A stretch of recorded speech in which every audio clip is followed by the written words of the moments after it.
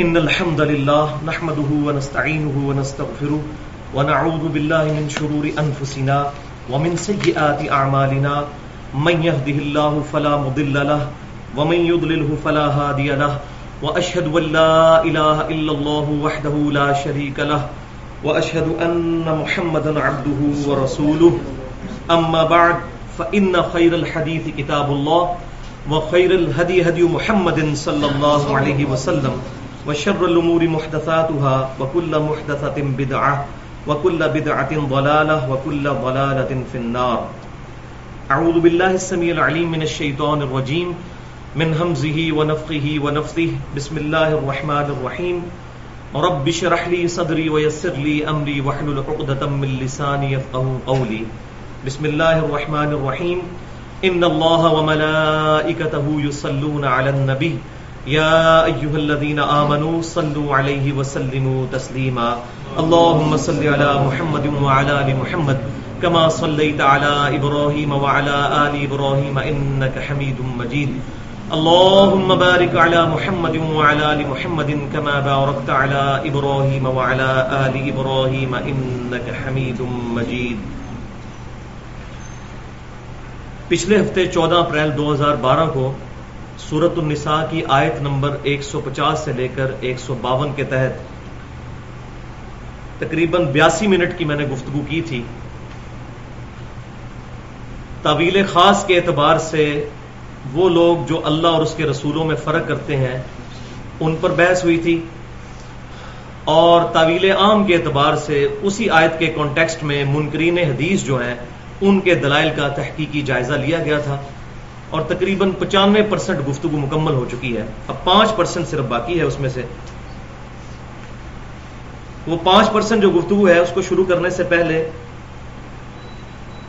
پچھلی دفعہ ہماری جو گفتگو تھی ان آیات کی تفسیر میں سب سے کریٹیکل آیت تھی جو تعویل خاص کے اعتبار سے بھی اور تعویل عام کے اعتبار سے بھی اللہ اور اس کے رسولوں کے درمیان علیہم السلام فرق کرنے والوں کا رد کرتی ہے، اور وہ آیت تھی سورہ آل عمران آیت نمبر 31.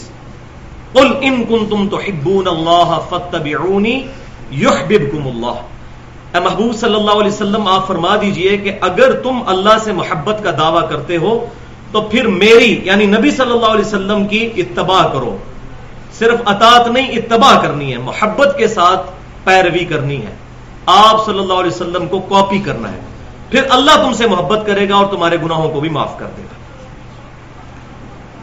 تو اس میں ایک آیت مجھ سے سکپ ہو گئی تھی، لیکن وہ ظاہر ہے کہ اس کا معاملہ اس کے بعد ہی آتا ہے. جو اس آیت کے تحت قائل ہوگا اس کے لیے وہ آیت ہے، اور وہ ہے سورۃ الاحزاب کی آیت نمبر 21. بسم اللہ الرحمن الرحیم. لقد کان لکم فی رسول اللہ اسوۃ حسنہ. بے شک رسول اللہ صلی اللہ علیہ وسلم کی مبارک زندگی میں تمہارے لیے بہترین نمونہ ہے.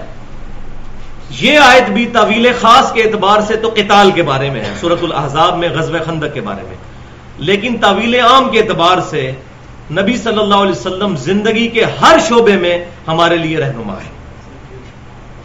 تو آج کا جب لیکچر انشاءاللہ مکمل ہوگا تو یہ ہمارا جو لیکچر نمبر 69 ہے اور پچھلا 68، ان دونوں میں سے 2 ٹاپکس کو الگ کر کے انشاءاللہ ہم علیحدہ سے بھی اہل سنت پاک.com پہ رکھ دیں گے، اور وہ ہوگا مسئلہ نمبر 35. 34 اختلافی مسائل پہلے چڑھ چکے ہیں، تو اب ہوگا مسئلہ نمبر 35، اور وہ ہوگا منکرین حدیث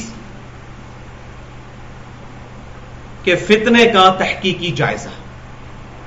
اور پھر مسئلہ نمبر 36 جو آج انشاءاللہ ڈسکس ہونا ہے ڈیٹیل کے ساتھ، وہ ہے من گھڑت اور ضعیف الاسناد احادیث کے فتنے کا تحقیقی جائزہ، وہ بھی پرٹیکولر صحیح مسلم کے مقدمے کی روشنی میں. تو ایک بات میں شروع میں یہاں کلیئر کر دوں، میں نے پچھلی دفعہ بھی اشارتاً عرض کی تھی کہ جب عموماً یہ بات بولی جاتی ہے نا ضعیف حدیث، تو اس سے مراد ضعیف سند ہی ہوتا ہے. یہ بعض لوگ کہتے ہیں جی حدیث کی گستاخی کر دیتے ہیں، یہ کہتے ہیں ضعیف حدیث. بھائی جب اس کی ساری اسناد ضعیف ہوں گی پھر حدیث ضعیف ہی کہلائے گی. تو یہ دونوں ایکویلنٹ ورڈ استعمال ہوتے ہیں. البتہ اگر کبھی ایسا ہو جائے کہ ایک حدیث کی ضعیف سند ہو پھر اس کی صحیح سند بھی مل جائے، پھر ہم اس کی سند کو ضعیف کہیں گے، حدیث صحیح ہوگی. مثال کے طور پر سنن ابی داؤد میں ضعیف سند کے ساتھ یہ حدیث موجود ہے کہ نبی صلی اللہ علیہ وسلم نے فرمایا کتاب النکاح چیپٹر میں، اگر میں سجدے کو جائز سمجھتا تو بیویوں کو کہتا کہ اپنے خاوندوں کو سجدہ کریں اس حق کے سبب جو اللہ تعالیٰ نے ان کو دیا ہے. اس کی سنن ابی داؤد میں جو سند ہے وہ ضعیف ہے، لیکن یہ حدیث صحیح ہے کیونکہ اس کی صحیح سند سنن ابن ماجہ میں موجود ہے. تو اگر کسی حدیث کی صحیح سند مل جائے پھر وہ حدیث صحیح حدیث کہلائے گی، اس کی سند کو ضعیف کہا جائے گا. لیکن اگر کسی حدیث کی کوئی سند بھی ضعیف صحیح نہ ملے پھر اس حدیث کو بھی ہم ضعیف کہیں گے، وہ حدیث تو ہوئی نا. تو یہ بات شروع میں کلیئر کر لیں. پچھلی دفعہ ہماری گفتگو کنکلوڈ ہوئی تھی اس سسپینس کے اوپر. صحیح مسلم میں انٹرنیشنل نمبرنگ کے مطابق کتاب الزہد چیپٹر میں 7510 نمبر حدیث، جو منکرین حدیث کا آخری پتہ ہے جو وہ پھینکتے ہیں اہل السنہ پر. وہ اس حدیث کو پیش کرتے ہیں کہ ابو سعید خدری رضی اللہ تعالیٰ عنہ نے فرمایا کہ نبی صلی اللہ علیہ وسلم نے ارشاد فرمایا کہ تم لوگوں نے میری طرف سے قرآن کے علاوہ جو کچھ لکھا ہوا ہے اس کو مٹا دو. اب یہ حدیث وہ پیش کر کے کہتے ہیں کہ دیکھیں نبی صلی اللہ علیہ وسلم نے قرآن کے علاوہ تمام چیزیں جو لکھی ہوئی ہیں ان کو مٹانے کا حکم فرمایا ہے. تو بھائیو اس حدیث کا جواب کیا ہے؟ اس حدیث کے 3 جواب ہیں جن میں سے میرے نزدیک 2 جواب صحیح ہیں، ایک کمزور ہے. پہلا جواب یہ ہے کہ یہ حدیث بھی آدھی پیش کرتے ہیں منکرین حدیث اپنی عادت کے مطابق. یہ پوری حدیث آگے بھی چلتی ہے کہ تم نے جو کچھ قرآن کے علاوہ میری طرف سے لکھ رکھا ہے اس کو مٹا دو، البتہ مجھ سے حدیث بیان کرنے میں کوئی حرج نہیں، لیکن جس نے کوئی ایسی بات میری طرف منسوب کی جو میں نے ارشاد نہیں فرمائی تو ایسا شخص اپنا مقام دوزخ میں دیکھ لے، والعیاذ باللہ تعالی. یہ ہے وہ پوری حدیث صحیح مسلم کتاب الزہد 7510 نمبر حدیث انٹرنیشنل نمبرنگ کے مطابق. تو اس حدیث میں اس چیز کی اجازت بھی مل گئی کہ نبی صلی اللہ علیہ وسلم کی حدیث زبانی بیان کی جا سکتی ہے. اتنا حصہ تو ثابت ہو گیا. اب رہا معاملہ کہ قرآن کے علاوہ لکھنے کی ممانعت، تو اس میں چند محققین اس طرف گئے ہیں کہ یہ حدیث منسوخ ہے ان احادیث سے جن میں اجازت مل گئی احادیث لکھنے کی، لیکن یہ جواب بہت کمزور ہے. تیسرا جواب جو میرے نزدیک سب سے مضبوط جواب ہے وہ یہ ہے کہ یہ حکم ان مخصوص صحابہ اکرام علیہم رضوان کے لیے تھا جو کاتب وحی تھے. ان کی تو پرٹیکولر ڈیوٹی لگی ہوئی تھی قرآن پاک لکھنے پہ. اب وہ آپ صلی اللہ علیہ وسلم کی باقی باتیں بھی ساتھ لکھتے تو قرآن اور حدیث گڈمڈ ہو جاتے. جس طرح کہ اس وقت انجیل ہمارے سامنے موجود ہے ٹیمپرڈ فارم میں. آپ کو یہ پتا ہے جو اس وقت نیو ٹیسٹمنٹ انجیل ہے اس میں صرف اللہ تعالیٰ کی آیات نہیں ہے بلکہ حضرت عیسیٰ علیہ السلام کی احادیث بھی موجود ہے. یہ مکسچر ہے. وہ ٹیمپرڈ فارم میں وہ الگ بات، بیچ میں ٹھیک باتیں بھی ہیں کچھ، لیکن یہ مکسچر ہے عیسیٰ علیہ السلام کو جو وحی دی گئی انجیل اور ان کی احادیث کا. یہی معاملہ پھر قرآن کے ساتھ ہو جاتا ہے. تو نبی صلی اللہ علیہ وسلم نے منع فرما دیا، اور یہ پرٹیکولر منع کیا ہے اصل میں کاتبین وحی کو جو نبی صلی اللہ علیہ وسلم کی وحی لکھا کرتے تھے. باقی جہاں تک معاملہ ہے حدیث لکھنے کا تو آپ صلی اللہ علیہ وسلم نے احادیث لکھنے کی نہ صرف اجازت دی بلکہ حکم بھی فرمایا. اور وہ ثبوت ہے یہ پورا چیپٹر صحیح بخاری کے اندر کتاب العلم چیپٹر میں ایک پورا باب ہے جس کا نام ہے علم کی بات لکھنے کا بیان. جو میں نے پچھلی دفعہ بات کی تھی کہ اللہ تعالیٰ نے قلم کے ذریعے، الذی علم بالقلم، پین کے ذریعے اللہ تعالیٰ نے علم سکھایا انسانوں کو. تو امام بخاری رحمت اللہ علیہ نے اس وقت اس فتنے کو فورسی کر لیا تھا. اس وقت بھی یہ باتیں شروع ہو گئی تھیں کہ یہ حدیث تو 200 سال بعد لکھی جا رہی ہیں، آج بھی لوگ بات کرتے ہیں. تو بھائیو یہ وہم اپنے دماغ سے نکال دیں. احادیث 200 سال بعد لکھی نہیں گئی، 200 سال کے بعد کمپائل ہوئی ہیں، کلیکٹ ہوئی ہیں. لکھی تو آپ صلی اللہ علیہ وسلم کے مبارک دور میں گئی ہیں. امام بخاری رحمت اللہ علیہ نے 200 سال کے بعد تمام صحابہ کرام علیہم رضوان کا نالج ایک جگہ اکٹھا کرنے کی کوشش کی. کمپائل کیا، اس کو کلیکٹ کیا. اس میں یہ بھی تھا کہ کچھ سندن زبانی بھی چل رہی تھی اور کچھ لکھی ہوئی شکل میں بھی. وہ انشاءاللہ آگے آ جائے گی ڈیٹیل اس کی. تو 3 احادیث کتاب العلم چیپٹر میں جو باب ہے علم کی بات لکھنے کا بیان صحیح بخاری میں انٹرنیشنل نمبرنگ کے مطابق 111 نمبر حدیث. سیدنا علی رضی اللہ تعالیٰ عنہ سے کسی نے پوچھا کیا رسول اللہ صلی اللہ علیہ وسلم نے آپ کو کوئی خاص بات بھی ارشاد فرمائی ہے جو باقیوں کو نہ فرمائی ہو؟ تو آپ رضی اللہ تعالیٰ عنہ نے فرمایا کہ نبی صلی اللہ علیہ وسلم سے ہم نے کوئی خاص بات نہیں سیکھی سوائے قرآن کے، اور وہ آپ صلی اللہ علیہ وسلم نے سب کو سکھایا. البتہ جو فہم ہے قرآن کا وہ آپ صلی اللہ علیہ وسلم نے ہمیں سکھایا، اور اس کے علاوہ کچھ باتیں ہیں وہ دیت اور قیدیوں کی رہائی سے متعلق. کوئی اگر شخص کسی کو قتل کر دے تو اس کے جو احکام ہیں، اور اس میں ایک بات آپ رضی اللہ تعالیٰ نے یہ بھی ایڈ کی کہ آپ صلی اللہ علیہ وسلم نے ہمیں یہ بات ارشاد فرمائی کہ اگر مسلمان کسی کافر کو قتل کر دے تو کافر کے بدلے میں مسلمان قتل نہیں ہوگا بلکہ دیت دے گا، قصاص نہیں ہوگا، اس کا دیت ہوگی. تو یہ ایک حدیث سیدنا علی سے لے کر آئے ہیں امام بخاری رحمۃ اللہ علیہ اس چیپٹر میں. دوسری حدیث 112 نمبر سیدنا ابو ہریرہ رضی اللہ تعالیٰ عنہ سے بڑی طویل حدیث ہے، جس میں یہ الفاظ بھی ہے کہ فتح مکہ والے سال آپ صلی اللہ علیہ وسلم نے خطبہ دیا، یعنی آپ صلی اللہ علیہ وسلم کے بالکل آخری ایام کی یہ بات ہو رہی ہے. اور اس خطبے میں آپ صلی اللہ علیہ وسلم نے جہاں کچھ اور باتیں ارشاد فرمائیں، 2 خاص باتیں ارشاد فرمائیں. ایک بات یہ کہ مکہ حرم ہے، اور دوسرا آپ صلی اللہ علیہ وسلم نے ارشاد فرمایا کہ مقتول کے جو ورثاء ہیں ان کو اللہ تعالیٰ نے یہ حق دیا ہے کہ وہ چاہیں تو قصاص لے لیں، یعنی قتل کے بدلے قتل، یا دیت لے لیں. تو ایک صحابی وہاں کھڑے ہوئے جن کا نام صحیح بخاری میں تو موجود نہیں لیکن باقی احادیث کی کتابوں میں ہے، ابو شاہ رضی اللہ تعالیٰ عنہ. وہ کہنے لگے یا رسول اللہ صلی اللہ علیہ وسلم آپ نے جو باتیں ارشاد فرمائی ہیں یہ مجھے لکھ دیں، میں اپنی قوم میں جا کے بتاؤں گا یہ باتیں. تو آپ صلی اللہ علیہ وسلم نے فرمایا کہ اس کے لیے یہ باتیں لکھ دی جائیں. تو آپ صلی اللہ علیہ وسلم نے خود اپنی مبارک باتوں کو لکھوایا. تیسری حدیث صحیح بخاری میں ہی 113 نمبر کہ سیدنا ابو ہریرہ رضی اللہ تعالیٰ عنہ فرماتے ہیں کہ صحابہ کرام علیہم رضوان میں سے کسی کے پاس مجھ سے زیادہ احادیث نہیں ہے سوائے عبداللہ بن عمر بن عاص رضی اللہ تعالیٰ عنہ کے. کیوں کہ میں احادیث کو زبانی یاد رکھتا ہوں اور وہ لکھ لیتے ہیں. وہ پڑھے لکھے آدمی تھے، کافی انٹلیکچوئل تھے، سمجھدار تھے، تو وہ نبی صلی اللہ علیہ وسلم کی احادیث لکھ لیا کرتے تھے. تو سیدنا ابو ہریرہ کہتے ہیں رضی اللہ تعالیٰ عنہ کہ اس کے علاوہ کسی شخص کے پاس مجھ سے زیادہ احادیث نہیں ہے، ان کے پاس اس لیے ہے کہ وہ لکھ لیتے ہیں. تو یہ بھی ثبوت ہے احادیث لکھنے کا. بلکہ انہی صحابی کے بارے میں عبداللہ بن عمر بن عاص رضی اللہ تعالیٰ عنہ سنن نبی داؤد میں صحیح سند کے ساتھ انٹرنیشنل نمبرنگ کے مطابق 3646 نمبر حدیث ہے کتاب العلم چیپٹر میں. وہ کہتے ہیں کہ میں نبی صلی اللہ علیہ وسلم کی گفتگو لکھ لیا کرتا تھا. تو میرے ساتھ جو باقی صحابہ کرام علیہم رضوان تھے انہوں نے مجھے کہا کہ نبی صلی اللہ علیہ وسلم انسان ہی تو ہے، بعض اوقات آپ صلی اللہ علیہ وسلم غصے کی حالت میں ہوتے ہیں، بعض اوقات آپ صلی اللہ علیہ وسلم خوشی کے موڈ میں ہوتے ہیں، تو تم آپ صلی اللہ علیہ وسلم کی تمام باتیں نہ لکھا کرو.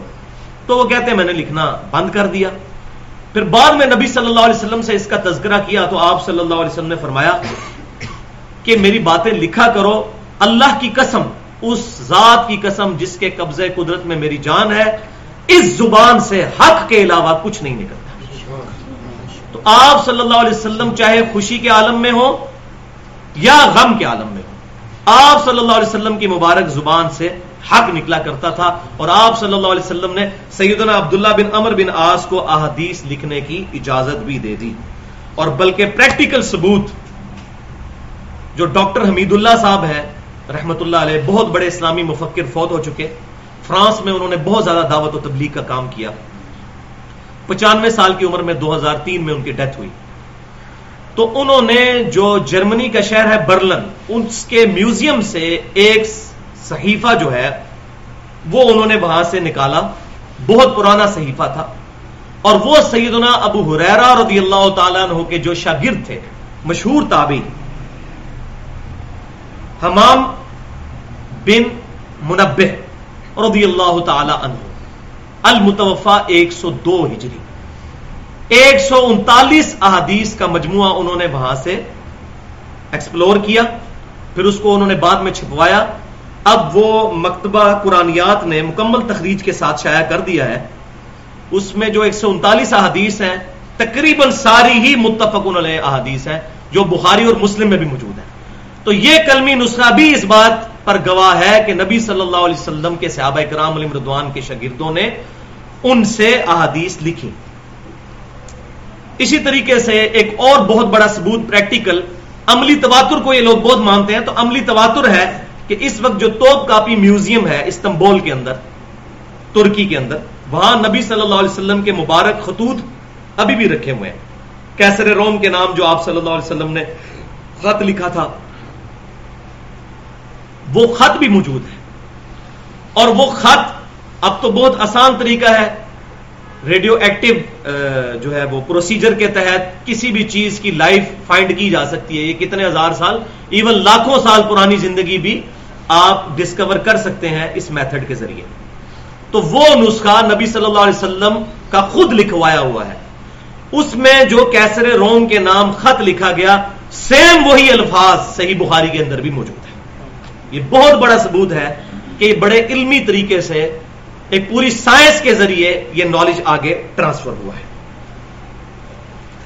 اب آخری اہم ترین مسئلہ اس کانٹیکسٹ میں یہ ہے جو منکرین حدیث اٹھاتے ہیں. وہ یہ کہتے ہیں کہ اہل سنت اور اہل تشیع کا جو اختلاف ہے، پھر آپ احادیث کا کیا کریں گے؟ ان کی احادیث لیں گے یا اہل سنت کی لیں گے؟ اب یہ باتیں ذرا تھوڑی تسلی کے ساتھ، دل گردے کے ساتھ سننے والی ہیں. بات یہ بھائیوں کہ اگر مجمع البحرین اکٹھا کیا جائے، یعنی اہل سنہ اور اہل جو تشیع ہیں ان کی احادیث کو اکٹھا کیا جائے، تو 90% احادیث اخلاقیات کے اوپر، فضائل کے اوپر، معاملات کے اندر بالکل سیم ہے. 19-20 کا بھی فرق نہیں، صرف 10% پہ اختلاف ہے. تو اختلاف کو تو بعد میں دیکھ لیں گے نا. پہلے جو کامن ٹرمز ہیں جو سورہ آل عمران کی آیت نمبر 64 ہے، یا اہل الکتاب تعالوا الی کلمۃ سواء بیننا وبینکم، اے اہل کتاب آؤ اس ایک بات پر ہم اکٹھے ہو جائیں جو تم میں اور ہم نے کامن ہے، اللہ نعبد الا اللہ، کہ اللہ کے علاوہ کسی کی عبادت نہ کریں. اور بھائیوں اگر یہودیوں اور عیسائیوں کو اپنے ساتھ ملایا جا سکتا ہے کامن ٹرمز پہ، تو اہل تشیع تو پھر بھی اہل قبلہ ہے، اہل کلمہ ہے، مسلمان بھائی ہیں. تعویل کی جو غلطی لگی ان کی اصلاح کرنی چاہیے. تو کامن ٹرمز پہ اگر آئے تو 90% احادیث ایک جیسی ہیں. اور یہ جو نماز کا بھی اختلاف نقل ہوا ہے، اس میں بھی اگر دیکھا جائے تو مین ارکان ایک جیسے ہیں، 5 نمازوں کے اوقات ایک جیسے ہیں. اہل تشیع کے نزدیک ظہر اور عصر اور مغرب اور عشاء ان کو جمع کرنا جائز ہے، افضل ان کے بھی نزدیک نہیں ہے. افضل یہی ہے کہ 5 وقت الگ سے نماز پڑھی جائے، ہم بھی یہی کہتے ہیں. اور ہمارے نزدیک بھی کبھی کبھار جمع کرنا جائز ہے. صحیح مسلم میں اوپر چلے 4 حدیثیں موجود ہیں اس پر، کوئی اختلاف نہیں. اب یہ لانا بات ہے کہ انہوں نے ضد لگا لی ہے کہ ہم نے پڑھنی ہے ہمیشہ اکٹھی ہیں، اور ہم نے یہ ضد لگا لی ہے کہ ہم نے ہمیشہ ہی الگ کر کے پڑھنی ہے. تو یہ وہ بغیم بینہم چل رہا ہے. اسی طریقے سے نماز کے جو مین ارکان ہیں وہ بھی ایک جیسے ہیں. بین ارکان 3 ہیں نماز کے، قیام، رکوع اور سجدہ، وہ سارے اکٹھے کرتے ہیں. نمازوں کی رکعتیں ایک ہیں، فجر کے 2 فرض، ظہر کے 4 فرض، عصر کے 4، مغرب کے 3، عشاء کے 4.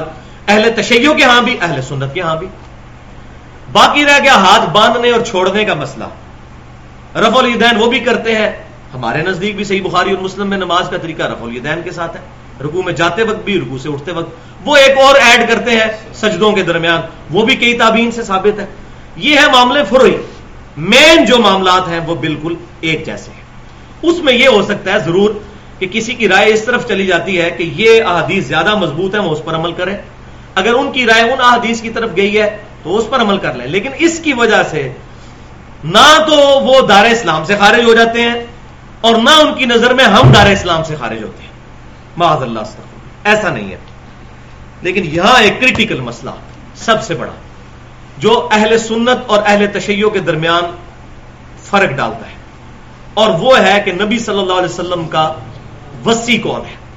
آپ صلی اللہ علیہ وسلم نے اپنے بعد کس کو اپنا وصی بنایا تھا. تو بھائیو بہت سخت جملہ میں بولنے لگا ہوں کہ میں پوری دنیا کے اہل سنت علماء کو یہ چیلنج کرتا ہوں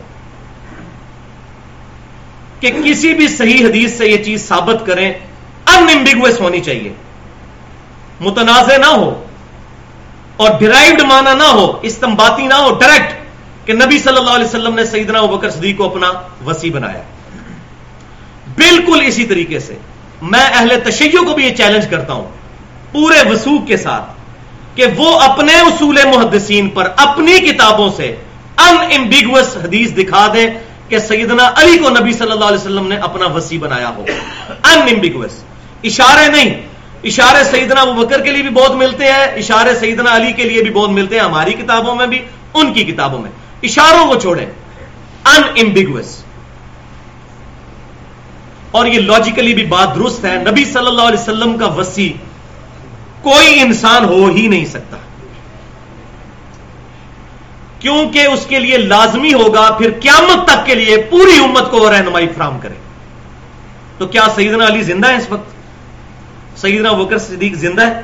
اللہ کی جنتوں میں زندہ ہے، دنیا میں کوئی نہیں زندہ، نہ ہماری ان کے ساتھ کوئی کمیونیکیشن ڈائریکٹ ہو سکتی. تو نبی صلی اللہ علیہ وسلم اگر کسی شخصیت کو اپنا وصی بناتے تو 2 سال کے بعد سیدنا ابوبکر صدیق بھی فوت ہو گئے، 13 سال کے بعد سیدنا عمر بھی شہید ہو گئے، 25 سال کے بعد سیدنا عثمان بھی شہید ہو گئے، اور 30 سال کے بعد سیدنا علی بھی شہید، خلافت راشدہ ختم. اور آخری صحابی ابو طفیل عامر بن واصلہ رضی اللہ تعالی عنہ المتوفا 110 ہجری، نبی صلی اللہ علیہ وسلم کی وفات کے تقریباً 100 سال کے بعد فوت ہو گئے. آج آخری صحابی کو بھی فوت ہوئے 1322 سال گزر چکے ہیں. تو صحابہ اکرام نبی صلی اللہ علیہ وسلم کے وصی نہیں تھے. کیوں؟ کہ ان کا سٹیٹس بھی خود نبی صلی اللہ علیہ وسلم والا ہی ہو گیا. اگر آپ صلی اللہ علیہ وسلم دنیا سے جاتے وقت کسی کو وصی بنا کے گئے ہیں تو وہ لوگ بھی تو دنیا سے چلے گئے. آپ صلی اللہ علیہ وسلم کا وصی کون ہے؟ کتاب اللہ. صحیح بخاری اور مسلم کی متفق علیہ حدیث ہے. صحیح بخاری میں نبی صلی اللہ علیہ وسلم کے وفات کے چیپٹر میں کتاب المغازی کے اندر انٹرنیشنل نمبرنگ کے مطابق 4460 نمبر حدیث ہے. سیدنا عبداللہ بن ابی اوفا رضی اللہ تعالیٰ عنہ سے سیدنا طلحہ رحمۃ اللہ علیہ نے پوچھا کیا نبی صلی اللہ علیہ وسلم نے اپنا وصی کسی کو بنایا تھا؟ انہوں نے کیٹاگوریکل ڈینائی کیا کہ نہیں، البتہ آپ صلی اللہ علیہ وسلم نے ہمیں کتاب اللہ پر عمل کرتے رہنے کی وصیت فرمائی تھی. یہ ہے نبی صلی اللہ علیہ وسلم کا وصی. اور الحمدللہ اسی پر امت جڑ سکتی ہے. یہی اہل سنت اور اہل تشیع کے درمیان کامن بانڈ، کامن فیکٹر کے طور پر ہے. پھر غدیر خم پر آ جائیں. غدیر خم کی حدیث بھی متفق علیہ ہے اہل سنت اور اہل تشیع کے درمیان. صحیح مسلم میں اوپر تلے 4 حدیث ہیں کتاب الفضائل چیپٹر میں. انٹرنیشنل نمبرنگ کے مطابق 6225، 6226، 6227، 6228. اس میں آپ صلی اللہ علیہ وسلم حجۃ الوداع سے واپسی پر خم نامی گاؤں پر قیام کرتے ہوئے خطبہ دیتے ہیں اور فرماتے ہیں کہ اے لوگوں آگاہ ہو جاؤ، میں بھی ایک انسان ہوں. قریب ہے کہ اللہ کا قاصد یعنی موت کا فرشتہ میرے پاس آئے اور میں اس کی دعوت قبول کر لوں. میں اپنے بعد تم میں 2 بھاری چیزیں چھوڑ کر جا رہا ہوں. ان میں سے پہلی چیز اللہ کی کتاب ہے. تم اللہ کی کتاب کو پکڑو، اپنا تعلق اس کتاب کے ساتھ مضبوط کرو. اللہ کی کتاب اللہ کی رسی ہے، جو اس کو پکڑے گا ہدایت پر ہوگا، جو چھوڑ دے گا گمراہ ہو جائے گا. وَاعْتَصِمُوا بِحَبْلِ اللَّهِ جَمِيعًا وَلَا تَفَرَّقُوا. یہ ہے اللہ کی رسی. پھر زید بن ارقم کہتے ہیں نبی صلی اللہ علیہ وسلم ہمیں ترغیب دلاتے رہے اللہ کی کتاب، اللہ کی کتاب، اللہ کی کتاب. اور پھر فرمایا دوسری چیز میرے اہل بیت ہیں. میں اپنے اہل بیت کے معاملے میں تمہیں اللہ سے ڈراتا ہوں. میں اپنے اہل بیت کے معاملے میں تمہیں اللہ سے ڈراتا ہوں، کیونکہ آپ صلی اللہ علیہ وسلم کو یہ غیبی خبر دی گئی تھی کہ آپ کی امت آپ صلی اللہ علیہ وسلم کے بعد آپ کے اہل بیت کے ساتھ برا سلوک ہے. لہذا جن لوگوں نے سیدنا حسین کے ساتھ ظلم کیا، چاہے ڈائریکٹلی عبید اللہ ابن زیاد ہو یا انڈائریکٹلی یزید بن معاویہ، ہم کسی سے کوئی محبت نہیں کرتے، ان کا معاملہ اللہ کے سپرد کرتے ہیں. اور اسی پہ میرا وہ 2.5 گھنٹے کا ایکسپلوسیو لیکچر جس کو کہنا چاہیے، دھماکہ، حسینیت اور یزیدیت کا تحقیقی جائزہ، ہمارے اہل سنت پاک.com کے اوپر وہ رکھا ہوا ہے. اب غدیر خم پر بھی نبی صلی اللہ علیہ وسلم نے قرآن کو پکڑنے کا کہا، اہل بیت کے احترام کا کہا. اور یہ بات بھی ٹھیک ہے صحیح سند کے ساتھ، اہل سنت کی کتابوں میں بھی موجود ہے کہ سیدنا علی کا ہاتھ پکڑا نبی صلی اللہ علیہ وسلم نے غدیر خم پر، ہاتھ بلند کر کے فرمایا من کنت مولا فہذا علی مولا، جس کا مولا میں ہوں اس کا مولا علی ہے. اور ساتھ آپ نے سورۃ الاحزاب کی آیت بھی تلاوت کی، النبی اولا بالمؤمنین من انفسہم، نبی صلی اللہ علیہ وسلم مومنین کی جانوں پر ان کی جان سے بھی بڑھ کر حقدار ہیں، اور ان کی بیویاں امت کی مائیں ہیں. تو پھر آپ صلی اللہ علیہ وسلم نے فرمایا کہ اگر میرا حق تمہاری جانوں پر جان سے بڑھ کر ہے، یعنی جان سے بڑھ کر مجھے محبوب سمجھتے ہو، مولا، مولا کا لفظی مطلب یہاں پر ہے دلی محبوب، جگری یار، اگر تم مجھے جگری یار بناتے ہو تو جس کا جگری یار میں ہوں اس کا پھر جگری یار سیدنا علی ہونے چاہیے. اب یہ اہل تشیع اہل سنت دونوں کہتے ہیں کہ یہ غدیر خم پر آپ نے فرمایا. تو بھائیوں اگر نبی صلی اللہ علیہ وسلم نے اپنا وصی بنانا ہوتا کسی کو، کسی پرسنالٹی کو، تو آپ حجۃ الوداع کے موقع پر فرما دیتے میدان عرفات میں. غدیر خم پہ تو صرف اہل شام اور اہل مدینہ رہ گئے تھے، اور انہی ظالم شامیوں نے ظلم کرنا تھا، اور نبی صلی اللہ علیہ وسلم نے ان کو ڈرایا کہ دیکھنا، اور یہی وہ شامی ہیں ظالم جو صفین میں سیدنا علی کے مقابلے پر بغاوت کی جن لوگوں نے، اور بعد میں سیدنا حسین کے ساتھ بھی ظلم کیا. تو یہ اہل شام کو اصل میں آپ صلی اللہ علیہ وسلم نے سنایا تھا. ورنہ جو صحیح مسلم میں 2950 نمبر حدیث ہے انٹرنیشنل نمبر کے مطابق، کتاب الحج چیپٹر میں حجۃ الوداع کا جو خطبہ صحیح مسلم میں ہے، اس میں نبی صلی اللہ علیہ وسلم نے صرف قرآن کا ذکر کیا ہے. میں اپنے بعد تم میں ایک ایسی چیز چھوڑ کر جا رہا ہوں، اپنے بعد تم میں وہ چیز چھوڑ کر جا رہا ہوں کہ اگر مضبوطی سے پکڑ لیا کبھی گمراہ نہیں ہوگے، اور وہ اللہ کی کتاب ہے. صحیح مسلم میں صرف اللہ کی کتاب کا ذکر ہے. یہ سنت والی جو حدیث ہے مستدل الحاکم میں بڑی کھینچ تان کے حسن درجے تک پہنچتی ہے. صحیح مسلم کی جو حدیث ہے کتاب اللہ، اور سنت اور حدیث کو ماننا دراصل کتاب اللہ ہی کو ماننا ہے. پچھلے 82 منٹ یہی تو میں نے ثابت کیا ہے، قرآن ہی نے سنت کی طرف گائیڈ کیا. تو حجۃ الوداع پر بھی نبی صلی اللہ علیہ وسلم نے اپنا وصی قرآن کو فرمایا. لہذا یہ معاملہ بھی انشاءاللہ کنکلوڈ ہو جائے گا. اور یہ بات آج ہمیں سمجھ آ چکی ہے. 11 ستمبر 2001 کے بعد ٹوئنز ٹاور کا جو اٹیک ہوا، پلین ٹروتھ میگزین امریکہ کا، اس کے فگرز ہیں 34,000 امریکنز نے قرآن پاک کا ترجمہ انگریزی میں پڑھ کر اسلام قبول کیا. اور کلنٹن 2007 میں آیا، جیو کو انٹرویو دیتے ہوئے اس نے کہا Islam is the fastest growing religion in America.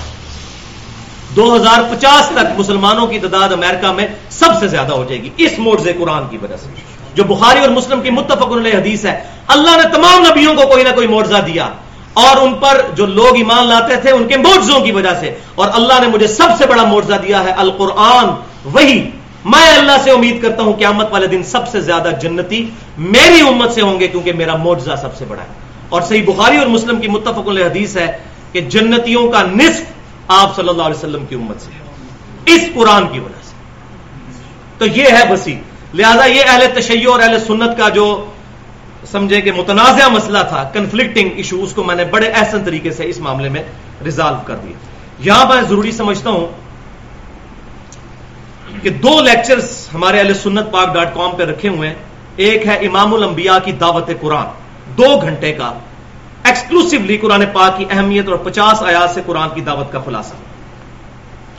اور دوسرا ہے اللہ کون ہے، 1.25 گھنٹے کا، Who is Allah in the light of latest scientific research. جدید سائنسی تحقیق کی روشنی میں آج سے 4 سال پہلے تقریباً میں نے وہ لیکچر دیا تھا کہ جو غیر مسلم آج تیزی سے مسلمان ہو رہے ہیں ان سائنٹیفک فیکٹس کی وجہ سے، کہ جو 20ویں صدی میں دریافت ہوئے ہیں، اور قرآن پاک میں ٹائنیز ڈیٹیل تک وہ چیزیں بالکل اس طریقے سے موجود ہیں جو اب آ کے سائنٹسٹ نے دریافت کی ہیں. یہ ہے وجہ ان کی اسلام کی طرف آنے کی. تو اب اللہ کا نام لے کر دوسرے حصے کی طرف آتے ہیں، اور وہ ہے من گھڑت اور ضعیف الاسناد احادیث کے فتنے کا تحقیقی جائزہ. تو اب یہ کریٹیکل ٹاپک ڈسکس ہونے لگا ہے. آدھا گھنٹہ جو ہے ہمارا پرانے ٹاپک پہ گزر گیا. اگلی گفتگو انشاءاللہ اس پر ہوگی. دروشی پڑھ لیں ایک دفعہ. اللہم صلی علی محمد وعلی آل محمد کما صلیت علی ابراہیم وعلی آل ابراہیم انک حمید مجید. اللهم بارك على محمد وعلى آل محمد كما باركت على إبراهيم وعلى آل إبراهيم إنك حميد مجيد. اپنے دائیں بائیں نظر رکھیں، جس کو نیند آئی ہوئی ہے اس کو جگا دیں. تو بھائیو سورۃ النساء کی آیت نمبر 150 سے لے کر 152 تک ان 3 آیات کے اوپر تقریباً 100 منٹ کی گفتگو ہماری ہو چکی ہے، اور ان 100 منٹس کے اندر میں نے پینڈولم کی جو ایک ایکسٹریم ہے اس کو ایڈریس کیا ہے، وہ ہے منکرین حدیث کے فتنے کا تحقیقی جائزہ۔ اب انشاءاللہ دوسری طرف آئیں گے، دوسری ایکسٹریم کیا ہے؟ یہ تو ایکسٹریم ہے صرف قرآن کو مانیں گے، سنت اور حدیث کو نہیں مانیں گے، اور دوسری ایکسٹریم ہے کہ ہر قسم کی حدیث، ایون بزرگوں کے لکھے ہوئی قصہ کہانیاں اور واقعات کو بھی مان کے قرآن اور سنت کا واضح طور پر انکار کر دیں گے، معاذ اللہ، انجانے میں، جان بوجھ کر نہیں۔ تو یہ ہے دوسری ایکسٹریم۔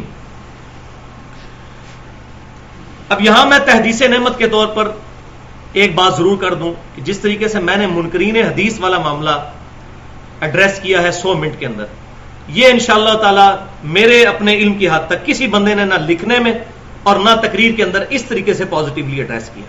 اور اس سے بڑھ کر ابھی یہ جو ٹاپک میں ایڈریس کرنے جا رہا ہوں، ضعیف احادیث کا فتنہ اور من گھڑت احادیث کا فتنہ، جس کی بنیاد پر اہل بدعت اہل سنت کو کہتے ہیں یہ منکرین حدیث لوگوں کو بنا رہے ہیں، کہتے ہیں نا حدیث ضعیف ہے، تک ہو جی ضعیف کہہ دیں نا حدیث لوں۔ تو ایک میرا جملہ جو ہے یہ اپنے حرز جاں بنا دے، اور وہ جملہ یہ ہے کہ منکرین حدیث پیدا ہی اس لیے ہوئے ہیں کہ ان لوگوں نے تمام ضعیف احادیث اور قصہ کہانیوں کو بھی اپنے عقائد و نظریات کا جو ہے منبع بنا لیا۔ اہل السنہ اصحاب الحدیث نے تو بند باندھا ہے منکرین حدیث کے خلاف کہ نہیں بھائی آپ ٹھیک کہتے ہو، جو حدیثیں قرآن کے خلاف ہیں ہم نہیں مانتے، وہ تو حدیثیں ہی صحیح نہیں ہیں۔ جو واضح صحیح احادیث کے خلاف واقعات آ رہے ہیں وہ تو خود واقعات سندن صحیح نہیں ہیں، ہم ان کو خود ہی ریجیکٹ کر دیتے ہیں۔ اور یہ ایٹیچیوڈ اگر صحیح طریقے سے اپنایا جاتا تو آج منکرین حدیث نہ پیدا ہوتے۔ یہ ریئیکشن ہے ان لوگوں کا۔ اس میں خصوصاً 2 پرسنالٹیز جنہوں نے صحیح احادیث کے حوالے سے سب سے شروع میں کام کیا، وہ ہیں ایک امام بخاری رحمۃ اللہ علیہ المتوفى 256 ہجری، اور دوسرے امام مسلم رحمۃ اللہ علیہ المتوفى 261 ہجری، یعنی وفات 261 ہجری میں ان کی ہوئی۔ تو آج کی گفتگو میں سب سے اہم ترین چیز جو ہے وہ ہے صحیح مسلم کا مقدمہ۔ امام مسلم بن حجاج قشیری رحمۃ اللہ علیہ نے صحیح مسلم کا مقدمہ خود لکھا ہے، صحیح مسلم کے 7 کتاب کے اندر وہ موجود ہے مقدمہ، جس میں 100 روایتیں ایسی لے کر آئے ہیں تقریباً 20 صفحات کے اوپر، جس میں انہوں نے یہ ثابت کیا ہے کہ صحیح حدیث کیوں ضروری ہے اور ضعیف الاسناد احادیث امت کا بیڑا غرق کر دیں گی۔ اس وقت اس بندے نے 1200 سال پہلے یہ فورسی کر لیا تھا۔ تو اس مقدمے کی اہمیت دل میں ڈالنے کے لیے میں شروع میں 5 بڑی مثالیں دینا چاہتا ہوں، کیونکہ ہمارا مسئلہ یہ ہے کہ ہمیں چیزوں کی قدر نہیں آتی جب تک کہ کوئی ہمارے سامنے اسٹونشنگ قسم کی حیران کن بات نہ رکھتے۔ تو اب میں 5 ایسی احادیث پیش کرنے لگا ہوں جو احادیث کی کتابوں میں ہے اور پوری متصل اسناد کے ساتھ ہیں، اور ان 5 حدیثوں میں سے کسی ایک کو بھی مان لیں تو ہم بے ایمان ہو جائیں گے خود۔ اگر صحیح اور ضعیف کا فرق نہ کیا جائے تو وہ احادیث بھی پھر مان لینی چاہیے جو لوگ صحیح اور ضعیف کا فرق نہیں کرتے، بے ایمان ہو جائیں۔ ان میں سے 3 حدیثیں تو ہے ہی پرٹیکولر نبی صلی اللہ علیہ وسلم کی توہین میں۔ یہ تو دعائیں دیں آپ اصحاب الحدیث کو، اہل حدیث محدثین کو، کہ جنہوں نے صحیح اور ضعیف کا فرق کر کے کتابیں الگ کی، ادروائز تو یہ ہمارے گلے پڑ جاتی چیزیں۔ تو امام مسلم رحمۃ اللہ علیہ کی بہت بڑی کوشش، لیکن اس سے پہلے میں انشاءاللہ تعالی وہ 5 مثالیں پیش کروں گا، لیکن 2 چیزیں یہاں پر آپ سن لیں۔ ایک تو یہ جو صحیح مسلم کا مقدمہ ہے، یہ ہمارے اہل سنت پاک.com کے اوپر ریسرچ پیپر نمبر 15 کے نام سے سلیس اردو ترجمہ، اس کا اختصار کر کے وہ تقریباً 20 صفحات کو 4 صفحات پہ 2 ورقوں پہ میں لے کے آیا ہوں الحمدللہ۔ وہ خلاصہ ہے، وہ آج ہم انشاءاللہ کور بھی کریں اس کے اندر۔ اور دوسری چیز ریسرچ پیپر نمبر 10 ہے، جس کے اندر قرآن اور سنت اور اسلامی فقہ کی جو اصطلاحات ہیں 120 کے قریب اصطلاحات، وہ ہے ریسرچ پیپر نمبر 10 اہل سنت پاک.com کے اوپر، جس میں کہ اجماع کیا ہوتا ہے، اجتہاد کیا ہوتا ہے، جرح کسے کہتے ہیں، تعدیل کسے کہتے ہیں، راجع کیا ہوتا ہے، صحیح حدیث کیا ہوتی ہے، حسن حدیث کیا ہوتی ہے، ضعیف حدیث کیا ہوتی ہے، موضوع حدیث کیا ہوتی ہے، مرفوع حدیث کیا ہوتی ہے، موقوف حدیث کیا ہوتی ہے، مقطوع حدیث کیا ہوتی ہے، اسی طریقے سے منکر کیا ہوتی ہے، مرسل حدیث کیا ہوتی ہے، متروک راوی کون سا ہوتا ہے، اس قسم کی 120 ٹرمنالوجیز اہل سنت پاک.com پہ 12 صفحوں کا ایک ریسرچ پیپر رکھا ہوا ہے 10 نمبر کے اوپر، قرآن اور سنت اور اسلامی فقہ کی بنیادی اصطلاحات. تو وہ بھی ڈاؤن لوڈ کر کے پڑھیں، کیونکہ لیکچر کے اندر تمام چیزیں بیان کرنا بڑی مشکل ہو جاتی ہیں. تو میں اس میں جو امپورٹنٹ چیزیں آئیں گی وہ انشاءاللہ ساتھ ساتھ ضرور بیان کروں گا. تو اب وہ اسٹانشنگ فیکٹس، وہ 5 حدیثیں، تاکہ صحیح مسلم کے مقدمے کی اہمیت ہمیں پتہ چلے، وہ میں پیش کرتا ہوں. اب ذرا دل پر ہاتھ رکھ لیں اور اپنی نیند اڑا لیں. مثال نمبر 1، امام یعقوب بن سفیان الفارسی کی کتاب ہے کتاب المعرفہ والتاریخ، اس میں جلد نمبر 3 پر صفحہ 771 کے اوپر متصل پوری صحیح سند کے ساتھ سوائے ایک سکم کے یہ روایت موجود ہے کہ سیدنا حذیفہ بن یمان رضی اللہ تعالیٰ عنہ صحابی رسول، اور بخاری اور مسلم کی احادیث کے تحت یہ وہ صحابی ہیں جن کو منافقین کے نام نبی صلی اللہ علیہ وسلم نے بتائے تھے. انہوں نے ابو موسیٰ اشعری رضی اللہ تعالیٰ عنہ کو سامنے سے آتے ہوئے دیکھا تو کہا کہ یہ منافق ہے ابو موسیٰ اشعری. بیڑا غرق ہو گیا. امام سیدنا ابو موسیٰ اشعری تو فارغ ہو گئے اس حدیث کے تحت، کیونکہ حذیفہ بن یمان کہہ رہے ہیں، ان کو تو حضور نے منافقین کے نام. تو ابو موسیٰ اشعری بھی فارغ، ان کی تمام احادیث بھی فارغ. متصل سند ہے، بالکل ٹھیک ہے. صرف ایک چھوٹا سا سکم ہے کہ اس میں امام اعمش جو ہیں وہ مدلس ہیں، انہوں نے تدلیس کی ہے. اب تدلیس کا ذکر چونکہ بار بار آئے گا، لہذا میں یہاں پر یہ بات بھی تھوڑی سی بتا دوں کہ یہ تدلیس کیا بھلا کا نام ہے. یہ بہت ساری حدیثیں اس کی وجہ سے فارغ ہوتی ہیں.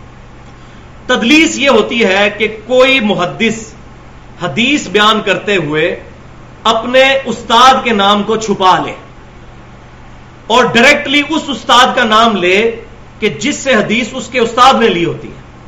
مثال کے طور پر امام بخاری رحمۃ اللہ علیہ نے احمد بن حنبل سے حدیث سنی ہے، اور احمد بن حنبل نے سنی ہے امام شافعی سے. اب اگر خدا نخواستہ امام بخاری رحمۃ اللہ علیہ احمد بن حنبل کو نکال کر کہیں کہ امام شافعی سے روایت ہے، تو امام شافعی رحمۃ اللہ علیہ سے ملاقات تو امام بخاری کی ثابت نہیں ہے. وہ تو 204 ہجری کے اندر ہی فوت ہو گئے تھے، اور امام بخاری اس وقت ہارڈلی جو ہے وہ 7-8 سال کے تھے، 194 ہجری میں پیدا ہوئے. تو اب امام بخاری رحمۃ اللہ علیہ بیچ میں سے جو بندہ نکال دیں گے تو وہ ہم کہیں گے انہوں نے تدلیس کی، چھپا لیا بیچ والے راوی کو اور ڈائریکٹ امام شافعی کا نام لیا. لیکن یہ ہوتے ثقہ تھے محدثین، یہ کبھی نہیں کہتے تھے کہ میں نے امام شافعی سے سنا، کبھی نہیں کہتے تھے حدثنا یا اخبرنا، کہتے تھے ان سے روایت کرتے تھے، ان شافعی، کہ شافعی سے روایت ہے. یہ نہیں کہتے تھے میں نے شافعی سے سنا، تو فوراً پتا چل جاتا تھا کہ بیچ میں کوئی بندہ سکپ کر رہے ہیں. اور اگر وہ سکپ کریں اور ان کی عادت ہو تدلیس کرنا، یوں چھپانا، تو ایسے راوی کو ہم کہتے ہیں مدلس. اور یہ راوی کو بہت زیادہ نہیں، ٹوٹل ذخیرہ حدیث میں 300 راوی جو ہے وہ مدلس ہے. لیکن بدقسمتی یہ ہے کہ وہ 300 جو ہے وہ اہم ترین راوی ہیں. تو تدلیس کو عیب بھی سمجھا گیا ہے بعض محدثین کے نزدیک، لیکن اس کو علم حدیث کے اندر ایک مقام حاصل ہے کہ اس کی وجہ سے وہ راوی فارغ نہیں ہو جاتا، ورنہ مدلسین سے خود امام بخاری امام مسلم نے احادیث لی ہے. تو اگر مدلس راوی ہوگا پھر ہم سما کی تصریح کریں گے کہ واقعی اس نے حدیث سنی، بیچ میں واسطہ ڈالا. اور یہ کیوں کرتے تھے؟ اس کی مین وجہ یہ ہوتی تھی کہ اپنی سند کو عالی کرنے کی کوشش کرتے تھے کہ ہمارے اور نبی صلی اللہ علیہ وسلم کے درمیان بہت کم واسطے ہیں. اور بعض اوقات وہ اپنے شاگردوں کا امتحان لینے کے لیے بھی کرتے تھے، لیکن بہرحال اس کا نقصان بہت ہوا. اسی لیے امام شعبہ رحمۃ اللہ علیہ فرماتے تھے کہ میں زنا سے بھی بدتر سمجھتا ہوں تدلیس کرنے کو. لیکن وہ خود بھی مدلسین سے روایت کر لیا کرتے تھے، لیکن اس روایت کو کہ جس میں سما کی تصریح ہو جائے. تو صحیح بخاری اور مسلم میں جتنی مدلسین کی آن والی روایتیں ہیں وہ تمام سما کی تصریح کے ساتھ ہیں، اور وہ مطابقت میں امام بخاری امام مسلم نے لی ہیں. لہذا بخاری مسلم میں جو تدریس والی روایت ہوگی وہ صحیح ہوگی، کیونکہ پہلے امام بخاری امام مسلم پوری متصل سند لے کے آئیں گے، اس کی تائید کے اندر پھر مدلسین کی روایت لے کر آئیں گے. تو یہ تدریس والا مسئلہ سمجھ آ گیا. تو امام اعمش اس میں مدلس ہے، لہذا یہ حدیث ہوئی ضعیف. اور یہ امام مسلم نے بھی لکھ دیا ہے صحیح مسلم کے مقدمے میں کہ مدلس کی آنے والی روایت کے ضعیف ہونے پر سب کا اتفاق ہے جب تک سما کی تصریح نہ مل جائے. تو اسی میں یہ بات یاد رکھیں اب کہ وہ جو حدیث جو ہمارے بریلوی اور دیوبندی بھائی قبروں سے فیض لینے کے لیے پیش کرتے ہیں اور اپنی کتابوں میں لکھتے ہیں، مصنف ابن ابی شیبہ کے اندر اور سنن الکبری البہیقی کے اندر موجود ہے.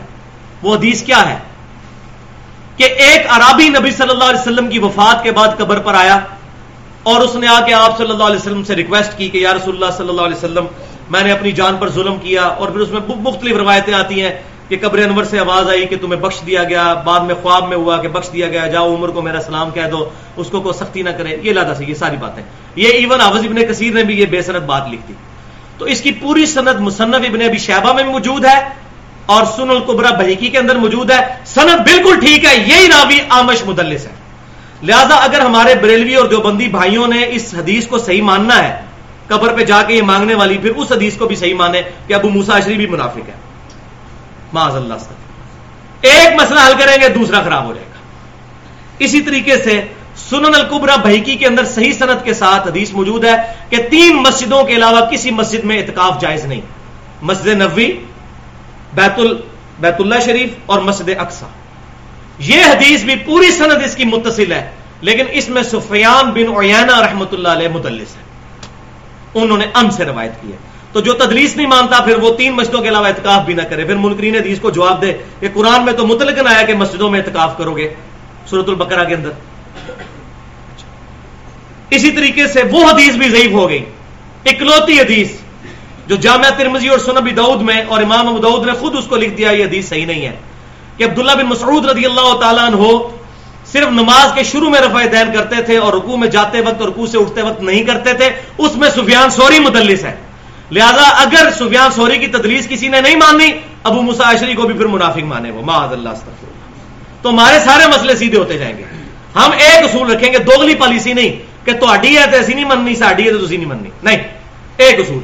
لہذا اب یہاں پر ایک کڑوی گولی جو ہے وہ ہمارے اہل حدیث بھائیوں کے لیے بھی ہے کہ وہ جو حدیث ہے سنن ابی داؤد کے اندر کہ نبی صلی اللہ علیہ وسلم اپنے دائیں ہاتھ کے اوپر شمار کرتے تھے تسبیحات، وہ حدیث بھی ضعیف ہے. اس میں بھی آمش مدلس ہے، جس طرح ابو موسیٰ اشعری کو منافق کہنے والی حدیث میں آمش مدلس ہے. لہذا یہ حدیث ضعیف ہوئی کہ نبی صلی اللہ علیہ وسلم صرف دائیں ہاتھ پہ شمار کرتے تھے. صحیح حدیث جامع ترمذی سنن ابی داؤد میں یہ ہے کہ نبی صلی اللہ علیہ وسلم نے فرمایا انگلیوں پر پڑھو، یہ تمہارے ذکر کی گواہی دیں گی، قیامت والے دن اللہ ان کو زبان دے گا، یہ تمہارے ذکر کی گواہی دیں گی. اس حدیث کے تحت دونوں ہاتھوں پر پڑھ کے گواہ کرنا چاہیے ہاتھوں کو. البتہ اگر کوئی قیاس یا اجتہاد کر لیتا ہے کہ نبی صلی اللہ علیہ وسلم اکثر کام جو ہے وہ دائیں ہاتھ سے کرتے تھے، اس کے تحت کوئی دائیں ہاتھ میں پڑھتا ہے تو جائز ہے. لیکن یہ کہنا کہ بائیں پہ پڑھنا غلط ہے، یہ ظلم ہو جائے گا. ورنہ اس میں بھی آمش مدلس اور ابو موسیٰ اشعری کو منافق کہنے والی حدیث میں بھی آمش مدلس، یہ بہت بڑی پھکی ہوگی سارے مکاتبے فکر کے لیے. انشاءاللہ مجھ سے کوئی ناراض نہیں ہوگا، میں نے ساروں کو پھکی دے دی تھوڑی تھوڑی الحمدللہ. اب مثال نمبر 2 وہ ہے امام ابن عساکر کی تاریخ دمشق میں متصل سند کے ساتھ یہ حدیث موجود ہے عبداللہ بن عباس رضی اللہ تعالیٰ عنہ سے. اور ظلم یہ ہے کہ یہی حدیث نقل کر کے شیخ زکریا کاندلوی صاحب نے فضائل اعمال میں فضائل نماز کے چیپٹر میں یہ حدیث نقل کی ہے، 374 نمبر صفحہ جو رائے ونڈ سے چھپتی ہے کتب خانہ فیضی کی. اب آپ سوچ رہے ہوں گے شیخ زکریا صاحب نے نقل کی تو یہ مجرم کیوں اور وہ کیوں نہیں، اس کا جواب بعد میں آئے گا. حدیث نقل کر دینا جرم نہیں ہوتا، اس حدیث سے رزلٹ نکالنے والا مجرم ہوتا ہے جس کو پتا بھی ہو کہ حدیث ضعیف ہے. محدثین تو صرف نقل کرتے، وہ آگے آئے گا اس کا جواب کہ کیوں ضعیف حدیثیں کتابوں میں لکھتے تھے، وہ میں انشاءاللہ بتاؤں گا. تو شیخ زکریا صاحب فضائل نماز والے پورشن میں فضائل اعمال میں لے کے آئے معاذ اللہ استغفر اللہ کہ عبداللہ بن عباس کہتے ہیں نبی صلی اللہ علیہ وسلم جب رات کو نماز پڑھتے تھے تہجد کی تو اپنے آپ کو رسی سے باندھ لیتے تھے تاکہ نیند کے غلبے کی وجہ سے گر نہ پڑے، یعنی بے دلی کے ساتھ نماز پڑھتے تھے نا، معاذ اللہ استغفر اللہ. تو پھر اللہ نے قرآن میں آیتیں نازل کر دی سورہ طٰہٰ کی، طٰہٰ ما انزلنا علیک القرآن لتشقیٰ، طٰہٰ اے محبوب صلی اللہ علیہ وسلم ہم نے قرآن آپ پر اس لیے نازل نہیں کیا کہ آپ مشقت میں پڑ جائیں. کہتے ہیں جی اس آیت کا شان نزول یہ ہے کہ آپ صلی اللہ علیہ وسلم اپنے آپ کو رسیوں سے باندھ لیتے تھے. بھائیو یہ آیت آگے بھی پڑھ لیتے تو پتہ چل جاتا. اس کی اگلی آیت ہے الا تذکرۃ لمن یخشیٰ، اے محبوب صلی اللہ علیہ وسلم یہ قرآن تو نصیحت ہے اس کے لیے جو نصیحت حاصل کرنا چاہے. آپ ٹینشن نہ لیں لوگ ایمان نہیں لا رہے اس قرآن پر. یہ قرآن ہم نے آپ پر اس لیے نازل نہیں کیا کہ آپ مشقت میں پڑھ جائیں کہ لازمی لوگ کلمہ پڑھیں. الا تذکرۃ لمن یخشی, یہ تو اس کے لیے نصیحت ہے جو خود نصیحت حاصل کرنا چاہے, جو اللہ سے ڈرے. وہ قرآن خود ہی بتا رہا ہے کہ اس سے مراد ہے کہ قرآن کی تبلیغ پر ٹینشن نہ لیں. یہ نہیں ہے کہ حضور اپنے آپ کو رسیوں سے باندھتے تھے. اور دوسری طرف صحیح بخاری اور مسلم کی صحیح حدیث ہے, نبی صلی اللہ علیہ وسلم مسجد میں داخل ہوئے تو ایک رسی لٹک رہی تھی. پوچھا یہ رسی کس نے لٹکائی ہوئی ہے؟ تو کہا کہ یہ آپ کی بیٹی زینب جو ہے اپنا جوڑا اس رسی سے باندھ لیتی ہیں, رات کو نماز پڑھتے ہوئے جب ان کو نیند آتی ہے تو دھچکا لگتا ہے تو آنکھ کھل جاتی ہے, تو اس کی برکت سے وہ نماز پڑھتی رہتی ہیں. تو نبی صلی اللہ علیہ وسلم نے فرمایا کھولو اس رسی کو, جب تک دل اور دماغ ساتھ دے اس وقت تک توجہ کے ساتھ نماز پڑھو, اور جب نیند آئے تو آرام کرو, بے توجہی کے ساتھ نماز نہ پڑھو. حضور اپنی بیٹی کو تو یہ فرما رہے ہیں, خود اپنے آپ کو رسیوں سے باندھیں گے. تو اب آپ کو یہ بھی پتا چلی کہ بخاری مسلم کا کتنا بڑا احسان ہے کہ بخاری مسلم میں بالکل اور حدیث ہے, اور یہ حدیث بھی شیخ ذکریہ صاحب نے جو نقل کی یہ بھی تاریخ ابن اسحاق 80 جلدوں کے اوپر سند کے ساتھ, آج سے تقریباً سمجھ لیں آپ 900 سال پہلے لکھی گئی ہے, اس میں پوری سند کے ساتھ یہ روایت ہے. اب اگلی 3 مثالیں جو ہیں یہ دل کو تھام کے, یہ انسان کو بےمان کرنے والی مثالیں ہیں, لیکن مجبوری ہے. ظاہر ہے کہ اب ضعیف حدیثوں کے اوپر لوگوں نے مسئلے کھڑے کیے ہیں, لوگوں کے نماز کا طریقہ بھی ضعیف حدیثوں پہ ہے, عقیدے بھی ضعیف حدیثوں پہ ہیں, تو لہذا یہ اب باتیں کرنا تو ضروری ہے. جب آپریشن ہی اسی وقت, جب تک آپریشن نہیں ہوگا اس وقت تک یہ معاملہ حل نہیں ہوگا. مثال نمبر 3 مسند امام احمد میں جلد 5 صفحہ 136 پر بالکل متصل سند کے ساتھ حدیث موجود ہے. اور بدقسمتی کی بات کہ یہ حدیث امام بخاری کی جو کتاب ہے الادب المفرد اس میں بھی موجود ہے انٹرنیشنل نمبر کے مطابق 936 اور 946 نمبر. اور اس سے انشاءاللہ تعالی ڈاکٹر طاہر القادری صاحب والا مسئلہ بھی حل ہو جائے گا جو ان کو سمجھ نہیں آتا. بہت بڑے محقق ہیں ماشاءاللہ, لیکن کچھ باتیں ان کو بھی سمجھ نہیں آتی, وہ ادھر سے حل ہوں گی. مسند امام احمد اور الادب المفرد کہ نبی صلی اللہ علیہ وسلم نے فرمایا جو شخص اپنے نسب پر فخر کرے اس کو کہو کہ اپنے باپ کا عضو تناسل کاٹ کے اپنے منہ میں رکھ لے. اور یہ بات کنائے سے نہ کرنا, ڈائریکٹ بات کرنا کہ اپنے باپ کی شرمگاہ کاٹ کے اپنی زبان پہ رکھ لو اگر تم اپنے جاہلیت والے نسب پہ فخر کرتے ہو. استغفر اللہ تو بولی, حضور ایسی زبان سے بات نکال سکتے ہیں؟ سورۃ القلم میں ہے وَإِنَّكَ لَعَلَىٰ خُلُقٍ عَظِيمٍ, نبی صلی اللہ علیہ وسلم اخلاق کے بلند ترین درجے پر فائز ہے.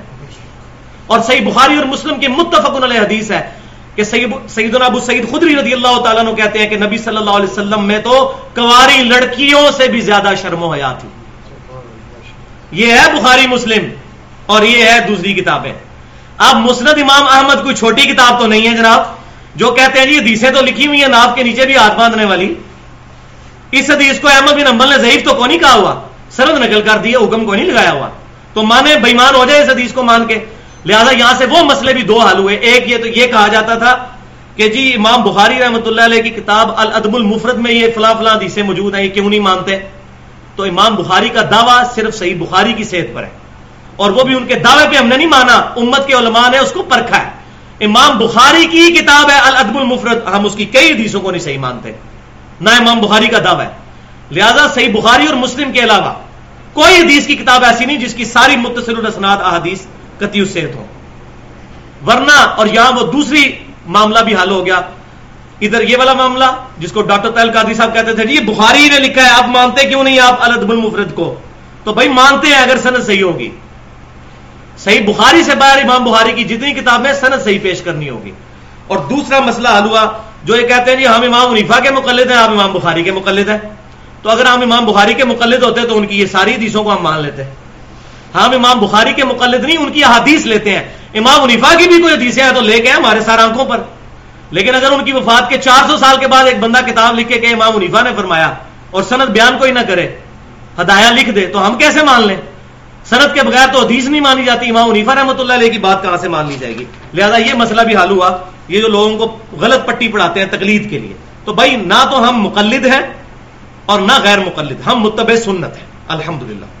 مثال نمبر 4 امام ابن جریر رحمۃ اللہ علیہ المتوفا 310 ہجری، سب سے پہلے قرآن کی تفسیر ابن جریر تفسیر تبری لکھنے والے، یہ بھی بڑی خطرناک پھکی ہے جی۔ سورۃ الاحزاب کی تفسیر میں وہ ایک روایت لے کر آئے ہیں، بڑی خطرناک روایت، بہت خطرناک ایمان سوز روایت، اور یہی وہ روایت ہے جو کشف المحجوب میں علی بن عثمان اجویری صاحب نے صوفیت کی ایک ٹرم سکر اور صحف کا بیان ثابت کرنے کے لیے یہ روایت لکھ کے معاملہ خراب کر دیا۔ ان کا معاملہ اس لیے خراب ہوا، اگر انہوں نے لکھی ہے واللہ عالم، لیکن چونکہ ان کے ماننے والے کہہ رہے ہیں کہ ان کی لکھی ہوئی ہے، آپ کو سمجھ نہیں آ رہی، اس لیے ہم یہی کہتے ہیں کہ آپ کے کہنے پر انہی کی لکھی ہوئی۔ بریلوی دیوبندی دونوں کا ترجمہ کشف المحجوب کا اٹھا کے دیکھ لیں، دونوں نے یہ بات لکھ دی ہے۔ صحف اور سکر کے چیپٹر میں یہ ٹرمز بیان کرتے ہیں، باب نمبر 14 کشف المحجوب میں، اور یہ تفسیر ابن جریر سے بھی۔ معاذ اللہ استغفر اللہ، نبی صلی اللہ علیہ وسلم کی نظر ایک دفعہ زید بن حارثہ منہ بولے بیٹے اپنے ان کی بیوی پہ پڑی تو حضور کو پسند آ گئی، کسی کی بیوی، معاذ اللہ۔ پھر اللہ تعالیٰ نے حضور صلی اللہ علیہ وسلم کو خوش کرنے کے لیے زید بن حارثہ کے دل میں اپنی بیوی کی نفرت ڈال دی تاکہ وہ طلاق دے دیں، اور بعد میں حضور نے خود شادی کر لی سیدہ زینب کے ساتھ، یہ سٹوری بنا لی۔ ہوا یہی تھا کہ زید نے چھوڑ دیا، لیکن اس طریقے سے نہیں ہوا تھا، وہ سورۃ الاحزاب آپ پڑھ کے دیکھ لیں، وہ ایسا ہوا ہی نہیں، لیکن یہ روایت لکھ دی۔ اب اس روایت کو اگر ہم مان لیں تو منکرین حدیث بھی ٹھیک کہتے ہیں، قرآن تو کہہ رہا ہے ما ضل صاحبکم وما غوا، تمہارے نبی نہ کبھی بہکے ہیں نہ کبھی بہرا چلے۔ نبی کے لیے سکر ثابت کر دیا ظالموں نے صوفیت ثابت کرنے کے لیے، نبی کو سکر میں مان لیا جائے نشے کی حالت میں اور جذب کی کیفیت میں تو دین کا بیڑا غرق ہو جائے گا۔ تو انہوں نے نبی صلی اللہ علیہ وسلم کو بھی تختہ مشق بنایا، معاذ اللہ استغفر اللہ۔ اور وہ حدیث پھر دوبارہ یاد کر لیں جو بخاری اور مسلم کی متفق علیہ حدیث ہے کہ نبی صلی اللہ علیہ وسلم میں کنواری لڑکیوں سے زیادہ شرم و حیا تھی۔ اور آخری مثال نمبر 5، یہ most dangerous I have ever read, یہ والی مثال سب سے خطرناک۔ آپ سوچ رہے ہوں گے اتنی خطرناک تو پہلے ہے، اب کون سی اتنی خطرناک آ گئی؟ یہ روایت سنیں، ابن جریر المتوفا 310 ہجری تفسیر ابن جریر میں، اور امام ابن کثیر بھی لے آئے ہیں تفسیر ابن کثیر میں، اللہ تعالیٰ ان کو معاف کرے، المتوفا 774 ہجری، سورہ النجم کی آیت نمبر 19 اور 20 کے ساتھ اس کی تفسیر میں۔ ان آیات کے اندر نبی صلی اللہ علیہ وسلم کی مبارک زبان سے جو ان کے بڑے 3 بت تھے، لات، منات اور عزا، اس کو کنڈیم کیا گیا۔ اس کے ساتھ ان دونوں تفسیروں میں لکھا ہوا ہے کہ نبی صلی اللہ علیہ وسلم کی مبارک زبان پر شیطان نے 2 آیات اور جاری کر دی اپنی طرف سے، معاذ اللہ، اور وہ آیات بھی لکھی ہوئی ہیں، تلک الغرانک العلا وشفاعتہن لترتجا، یہ تینوں لات، منات اور عزا یہ بڑی بلند و بالا دیویاں ہیں اور ان کی شفاعت ضرور قبول کی جائے گی، معاذ اللہ استغفر۔ اور حدیث کافیہ بھی صحیح بٹھایا ہے، من نجمی اذا ہوا، اعلیٰ یہ سورج شروع میں پڑھ لیتے، اسی میں آیا ہے من نجمی اذا ہوا ما ضل صاحبکم وما غوا وما ينطق عن الهوى ان هو الا وحی یوحى، اس میں یہ فٹ کر دی۔ اور پھر واقعہ لکھا ہے کہ جب یہ آیت نبی صلی اللہ علیہ وسلم کی زبان سے جاری ہوئی تو مشرکین بھی اور صحابہ سارے سجدے میں گر پڑے کہ لو جی ساڈا ایک ہو گیا، ہوں ایک ہو گیا سی، معاذ اللہ استغفر اللہ۔ یہ حدیث 4 سندیں ہیں اس کی اور چاروں متصل ہیں، چاروں متصل بالکل صحیح، اور اس میں 2 تابعین تو ایسے ہیں جن سے یہ روایتیں ہیں وہ اعلیٰ ترین تابعین ہیں، سعید بن مسیب رحمت اللہ علیہ المتوفا 93 ہجری، اور دوسرے قتادہ رحمت اللہ علیہ المتوفا 117 ہجری، 4 تابعین تک مکمل سند صحیح کے ساتھ یہ روایت موجود ہے۔ اب جو یہ کہتے ہیں نا کہ تابعین کی بات حجت ہے، تو یہ 4 روایتیں ہیں تابعین سے، مان کے تو بے ایمان ہو جائیں۔ کہتے ہیں جی فلاں تو تابعی تھا، اس نے کوئی بات صحابی کے بغیر کی ہوگی، لہذا یہ بات یاد رکھیں، یہ بھی بات امام مسلم نے مقدمے میں لکھ دی ہے کہ تابعی کا قول کوئی شے نہیں ہے، تابعی کی مرسل کوئی حجت نہیں ہے جب تک صحابی کا نام مینشن نہ کرے، ورنہ کئی چیزیں ہیں تابعین کی جو صحابہ کرام کے خلاف ہیں۔ 4 تابعین سے یہ تو یہ شیطان سے سنا ہے تابعین نے بھائیو، وہ آگے آ بھی جائے گا مسلم شریف کے مقدمے میں. یہ شیطان سے انہوں نے بات سنی ہے, کسی صحابی سے نہیں سنی. تو تابعین, 4 تابعین یہ واقعہ بیان کرتے ہیں, لیکن یہ واقعہ صرف اس اصول محدثین کو ماننے سے ہی غلط ثابت ہوگا کہ تابعی کا قول, تابعی کی سند بالکل کوئی حجت نہیں جب تک صحابی کا نام مینشن نہ کرے, کیونکہ اس نے نبی صلی اللہ علیہ وسلم کا مبارک زمانہ نہیں پایا, اگرچہ اس نے صحابہ کا زمانہ پایا ہو. لہذا امام حنیفہ رحمۃ اللہ علیہ یا امام ابراہیم نخعی کے بارے میں جو کہا جاتا ہے کہ یہ تابعین تھے, لہذا ان کی باتیں صحابہ سے ہٹ کے نہیں ہوں گی, پھر یہ بھی باتیں مان لیں. تو پہلی بات ہے کہ امام ابراہیم نخعی رحمۃ اللہ علیہ تو تابعی ہیں, امام حنیفہ رحمۃ اللہ علیہ تابعی نہیں ہے. خود کشف المعجوب میں علی بن عثمان اجویری صاحب نے تبع تابعین کے چیپٹر میں ان کو ڈالا ہے, آج سے 1000 سال پہلے. حنفیوں کے بہت بڑے صوفی بزرگ علی بن عثمان اجویری صاحب نے تبع تابعین کے چیپٹر میں امام حنیفہ رحمۃ اللہ علیہ کو ڈالا ہے. وہ بھی مبارک دور ہے, وہ تابعی بھی ہوں تب بھی بات حجت نہیں, ورنہ یہ 4 باتیں بھی ماننی پڑیں گی. یہ ہے الزامی جواب. اور الحمدللہ اب آئیں اس بات کی طرف, وہ کریٹیکل سوال کہ آخر یہ حدیثیں جب اس طرح کی تھی تو محدثین نے لکھی کیوں لکھی محدثین نے؟ نہ لکھتے, بعد والے لوگ تو نقل کر کے مجرم ہوئے, تو لکھنے والے کیوں نہیں مجرم؟ تو یہ بات بھی اب سمجھ لیں, لکھنے والے مجرم کیوں نہیں, یہ بہت کریٹیکل بات ہے. اس کی 2 وجوہات ہیں. پہلی وجہ یہ ہے کہ اس زمانے میں محدثین کے درمیان یہ چیز اسٹیبلش ہو چکی تھی کہ اگر کوئی محدث حدیث کی سند بیان کر دے اور وہ روایت لکھ دے, چاہے وہ روایت صحیح ہے یا ضعیف, اس پر کچھ گناہ نہیں ہوگا. وہ بتا جو رہا ہے کہ میں نے کس سے سنی ہے. مثلا اگر میں کہتا ہوں کہ غلام احمد قادیانی نے کہا, تو میں نے اس دجال کا نام لے لیا, اب اس کے سر پہ ہے. تو اس طریقے سے وہ سند لکھتے تھے, پوری سند لکھتے تھے. پھر علیحدہ سے اسماء و رجال کا علم اسٹیبلش ہوا, جرح اور تعدیل کا, جس میں پوری راویوں کی ڈیٹیل آئی کہ اس راوی کی حدیث ایکسیپٹیبل ہوگی, اس کی نہیں ہوگی. یہ پوری ڈیٹیل علیحدہ سے کتابیں بھی ان محدثین نے لکھی کہ جیسے ہم میتھمیٹکس میں بھی کرتے تھے, لاگ کے لیے علیحدہ سے ٹیبل ہوتا تھا, اس ٹیبل سے دیکھ کے تو لاگریتھم کا فارمولہ ہم ڈال کے تو مسئلہ حل کرتے تھے. لہذا حدیثوں کی سندوں کو چیک کرنے کے لیے علیحدہ سے کتابیں ہیں اسماء و رجال کی, ان کو دیکھ کر پھر فیصلہ کیا جائے گا صحیح اور ضعیف کا. یہ ہوگی پہلی ریزن. اور دوسری ریزن کہ ضعیف حدیثیں بھائیوں انہوں نے اس لیے لکھی تاکہ ہمیں پتا چل جائے کہ یہ حدیثیں ضعیف ہیں, ورنہ لوگوں نے کہنا سی جس نے آج بھی کہا وہ ساڈیاں بھی حدیثیں حسن جی, وہ پتہ نہیں گواچ کی ہیں کدھر ہے, وہ بھی میں بتا دوں گا گواچ کہاں گئی ہیں. وہ جی 1,00,000 حدیثیں حضور صلی اللہ علیہ وسلم سے ٹوٹل حدیثیں 10,000 روایت ہے. لاکھ کہاں سے آ گئی بھائی؟ لاکھ حدیثیں روایت کرنے کے لیے 100 سال کا 1,000 سال کی زندگی چاہیے. یہ جھوٹ ہے, وہ حدیث کے ترک ہیں لاکھوں میں. مثلا انما الاعمال بالنیات ایک حدیث ہے, اس کی 700 سندیں ہیں, تو وہ 700 حدیثیں بنی, لیکن حدیث تو ایک ہوئی. وہ ترک زیادہ ہیں لاکھوں میں, حدیثیں ٹوٹل 10,000 سے زیادہ نہیں ہے آپ صلی اللہ علیہ وسلم کی. وہ آگے انشاءاللہ تعالی بات آ بھی جائے گی. تو یہ دوسری ریزن کہ ضعیف حدیثوں کا پتہ چل جائے, اس لیے محدثین نے یہ چیزیں جمع کی. اور وہ بات بھی اب آپ سمجھ لیجئے, سنن ابی داؤد کے اندر ایک پورا چیپٹر ہے جس چیپٹر کا نام ہے رفع الیدین نہ کرنے کا بیان. مولوی لکھ دیتا ہے اپنی کتابوں میں, کیونکہ اس کو پتا ہے کبھی کسی نے کھول کے یہ پڑھنا ہی نہیں چیپٹر. یہ چیپٹر اس غریب نے باندھا کیوں ہے امام ابو داؤد رحمۃ اللہ علیہ نے؟ رفع الیدین نہ کرنے کا بیان. اس میں انٹرنیشنل نمبرنگ کے مطابق 5 احادیث لے کے آئے ہیں, 748 سے لے کر 49, 50, 51, 52. 5 حدیثیں امام ابو داؤد لے کے آئے ہیں. 748 نمبر حدیث لے کے آئے ہیں سیدنا عبداللہ بن مسعود رضی اللہ تعالیٰ عنہ کی, وہ اکلوتی حدیث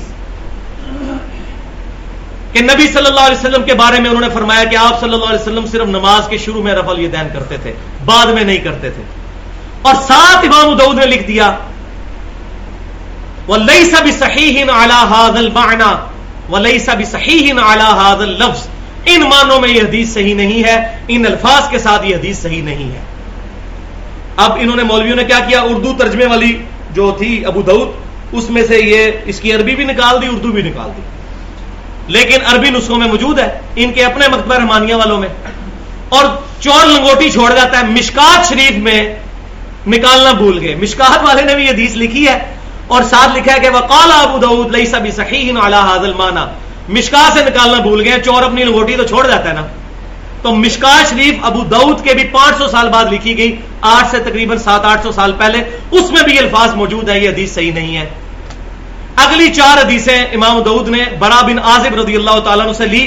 ایک ایک سند پر بحث کر کے پھر کنکلوڈنگ جملہ انہوں نے بولا 752 نمبر حدیث کے بعد کہ ھذا حدیث لیس بصحیح، اور بتایا کہ یہ کوفے کے بعد جب راوی بیان کرتا تھا اس نے اپنے الفاظ ایڈ کر لیے، اس کے الفاظ ٹکراتے ہیں، یہ اپنے سٹیٹمنٹس بدل لیتا ہے، پوری ڈیٹیل سے بحث کر کے کنکلوڈ کیا کہ یہ حدیث بھی صحیح نہیں ہے. آپ کہتے ہو رفع دین نہ کرنے کا بیان جی پورا چیپٹر ہے، وہ چیپٹر آپ کے خلاف باندھا ہوا ہے، وہ چیپٹر کھول کے تو دیکھیں. تو میں کہتا ہوں اللہ تعالیٰ کی کروڑ رحمتیں امام داؤد نے انہوں نے ننگا کر کے رکھ دیا ہے منکرین حدیث کو، اور ضعیف الاسناد احادیث کے پیچھے چلنے والوں پر انہوں نے ایک حجت قائم کر دی ہے. الحمدللہ، اللہ تعالیٰ کی کروڑوں رحمتیں ہوں ان پر، الحمدللہ. تو نماز محمدی صلی اللہ علیہ وسلم پر پورا میرا ایک ریسرچ پیپر ہے، مکمل نماز محمدی صحیح احادیث کی روشنی میں، اہل سنت پاک.com پر ریسرچ پیپر نمبر 8 رکھا ہوا ہے. 140 احادیث صرف 4 صفحوں میں سمو کے پوری نماز کا طریقہ ایڈریس کیا گیا. ڈیٹیل کسی کو چاہیے ہو تو وہاں سے پڑھ لیں. یہ تو تھی حدیثیں، لیکن مسئلہ یہاں ہے کہ بزرگان دین کی کتابوں سے بھی واقعات، علماء کی کتابوں سے قصہ کہانیاں، ان کے نظریات بھی پروپیگیٹ کیے جا رہے ہیں. اب اس پہ مجھے پورا گھنٹہ لادا سے چاہیے، لیکن میں بیان نہیں کر رہا، صرف آپ کو 2 ریسرچ پیپر بتانے لگا ہوں. وہ آپ اہل سنت پاک.com سے ڈاؤن لوڈ کر لیں. ایک ہے ہمارا ایکسپلوسیو ریسرچ پیپر، جس کی وجہ سے ہمارے قتل کے فتوے نکالے ادھر مولویوں نے کہ یہ ہمارے بزرگوں کا گستاخ ہے. شکر الحمدللہ. لیکن یہ نہیں بتایا کہ بزرگوں نے گستاخی کیا کی ہوئی ہے جس کو یہ گستاخی کہہ رہا ہے، کہ ان کی کتابوں میں لکھا ہے لا الہ الا اللہ اشرف علی تھانوی رسول اللہ، معاذ اللہ، اللہم صلی علی اشرف وعلی آل اشرف، لا الہ الا اللہ چشتی رسول اللہ. یہ نہیں بتا رہے کہ بزرگ کر کے کیا گئے ہوئے ہیں. تو جو غلطیاں نکالا اس کو کہتے ہیں بزرگوں کا گستاخ ہے. الحمدللہ ہم بزرگوں کے گستاخ، آپ رسول اللہ کے گستاخ. ہم تو زیادہ گناہگار ہوں گے، آپ کا تو ایمان ہی نہیں باقی رہے گا. الحمدللہ ہم وہ بھی نہیں، رسول اللہ کے گستاخوں کے ہم گستاخ ہیں، رسول اللہ کے غلاموں کے ہم غلام ہیں. الحمدللہ. لیکن پہلے غلام ہونا تو ثابت کرے. اپنے ناموں کے کلمے پڑھوانے والے جو ہیں وہ آپ پڑھیں گے، اس میں پورے پورے حوالے موجود ہیں. اندھا دھند پیروی کا انجام، ریسرچ پیپر نمبر 2 اور ریسرچ پیپر نمبر 6 قبروں سے فیض کے عقیدے کا تحقیقی جائزہ. اس میں نے انڈیا پاکستان کے بڑے بڑے جو علماء گزرے ہیں جن کی وجہ سے لوگ قرآن اور حدیث کو چھوڑ دیتے ہیں، ان کے معاملات کھولے کہ دیکھیں بھائی ان کی یہ باتیں بھی ہیں، اب فیصلہ آپ خود کریں. اور الحمدللہ وہ پورے ریسرچ پیپر بڑے احترام کے ساتھ لکھے ہیں. مولانا احمد رضا بریلوی صاحب، مولانا اشرف علی تھانوی صاحب، ہر ایک بندے کا نام احترام سے اور پروٹوکول کے ساتھ لکھا ہے، اور کوئی اس پہ کمنٹس پاس نہیں کیے، بلکہ صرف ان کی عبارت اور نیچے حدیث لکھ دی ہے. وہ آپ خود پڑھ لیں. تو اب آ جائیں یہ ساری باتیں کس لیے تھیں. وہ تھا امام مسلم کا مقدمہ. انشاءاللہ تعالی مجھے اب لگ رہا ہے کہ انشاءاللہ 1 گھنٹہ پورا ہو گیا، اور میرا 1.5 گھنٹے کا ٹارگٹ تھا، وہ 30 منٹ میں انشاءاللہ یہ گفتگو مکمل ہو جائے گی انشاءاللہ، کیونکہ مجھے اندازہ ہو گیا ہے میں کس جگہ پہ پہنچ چکا ہوں. تو صحیح مسلم کا مقدمہ یہ اہم ترین، یہ مقدمہ میری طرف متوجہ ہوں بھائیوں، یہ مقدمہ 2 اعتبار سے مہر ہے. ایک ان فنیٹکس کے اوپر جو یہ کہتے ہیں کہ حدیث کا علم تو ویسے ہی لکھ دیا گیا ہے، کوئی احتیاط نہیں کی گئی. یہ آپ پڑھیں گے آپ کو حیرانگی ہوگی کہ سب سے بڑے منکرین حدیث جو ہے امام مسلم خود ہے. سو کالڈ منکرین حدیث کس طرح حدیثوں کو ریجیکٹ کرتے ہیں کہ یہ من گڑت ہیں، یہ ضعیف روایتیں ہیں، بچو ان سے. پوری سائنس ہے یہ علم. یہ کہتے ہیں جی جو دل میں آیا تو حدیثیں لکھ دی محدثین نے. آپ کو یہ پڑھ کے لگے گا مسلم کا مقدمہ کہ سب سے بڑے منکر تو وہ خود تھے، کس طرح انہوں نے حدیثیں ریجیکٹ کی ہیں اور صحیح حدیثوں کو الگ کیا ہے. تو ایک تو ان پر مہر، اور دوسرا ان بزرگوں کی تعلیمات پر اندھے دھند پیچھے چلنا اور ضعیف روایتوں کے ذریعے، قصہ کہانیوں کے ذریعے اپنے عقائد و نظریات بنانا. ان کے اوپر بھی یہ مہر ہے کہ بھائیو یہاں تو حدیثیں نہیں سنبھالی جا رہی ہیں، آپ بزرگوں کے واقعات کی بات کر رہے ہیں اور عجیب و غریب قسم کے قصہ کہانیوں کی بات کر رہے ہیں. قطعاً ایسا نہیں. تو اب اللہ کا نام لے کر وہ صحیح مسلم کا مقدمہ شروع کرتے ہیں. ایک دفعہ دروشی پڑھے، اللہم صلی علی محمد وعلی آل محمد کما صلیت علی ابراہیم وعلی آل ابراہیم انک حمید مجید. اللہم بارک علی محمد وعلی آل محمد کما بارکت علی ابراہیم وعلی آل ابراہیم انک حمید مجید. صحیح مسلم کا مقدمہ پڑھتے ہوئے آپ کو لگے گا یہ آج کل جو ہم باتیں کر رہے ہیں نا، لوگ کہتے ہیں عجیب و غریب باتیں کر رہے ہیں، یہ ساری باتیں امام مسلم نے کی ہوئی ہیں. یہ بھی آپ کو اندازہ ہو جائے گا انشاءاللہ. اس مقدمے نے میری زندگی چینج کی ہے، صحیح اور حدیث اور ضعیف حدیث کے فرق کے اعتبار سے۔ یہ ایمان کا حصہ ہے کہ ضعیف حدیث کو، ضعیف الاسناد روایات، من گھڑت روایات کو نہ مانا جائے، ورنہ بیڑا غرق ہو جائے گا۔ میں مثالیں پہلے بتا چکا۔ امام مسلم رحمت اللہ علیہ کے شاگرد نے امام مسلم کو یہ مشورہ دیا، اللہ تعالیٰ اس پہ بھی رحم فرمائے، اور امام مسلم پورے مقدمے میں جگہ جگہ اس کو دعائیں دیتے ہیں کہ تو نے یہ مجھے اچھا مشورہ دیا کہ میں صحیح مسلم شریف لکھوں۔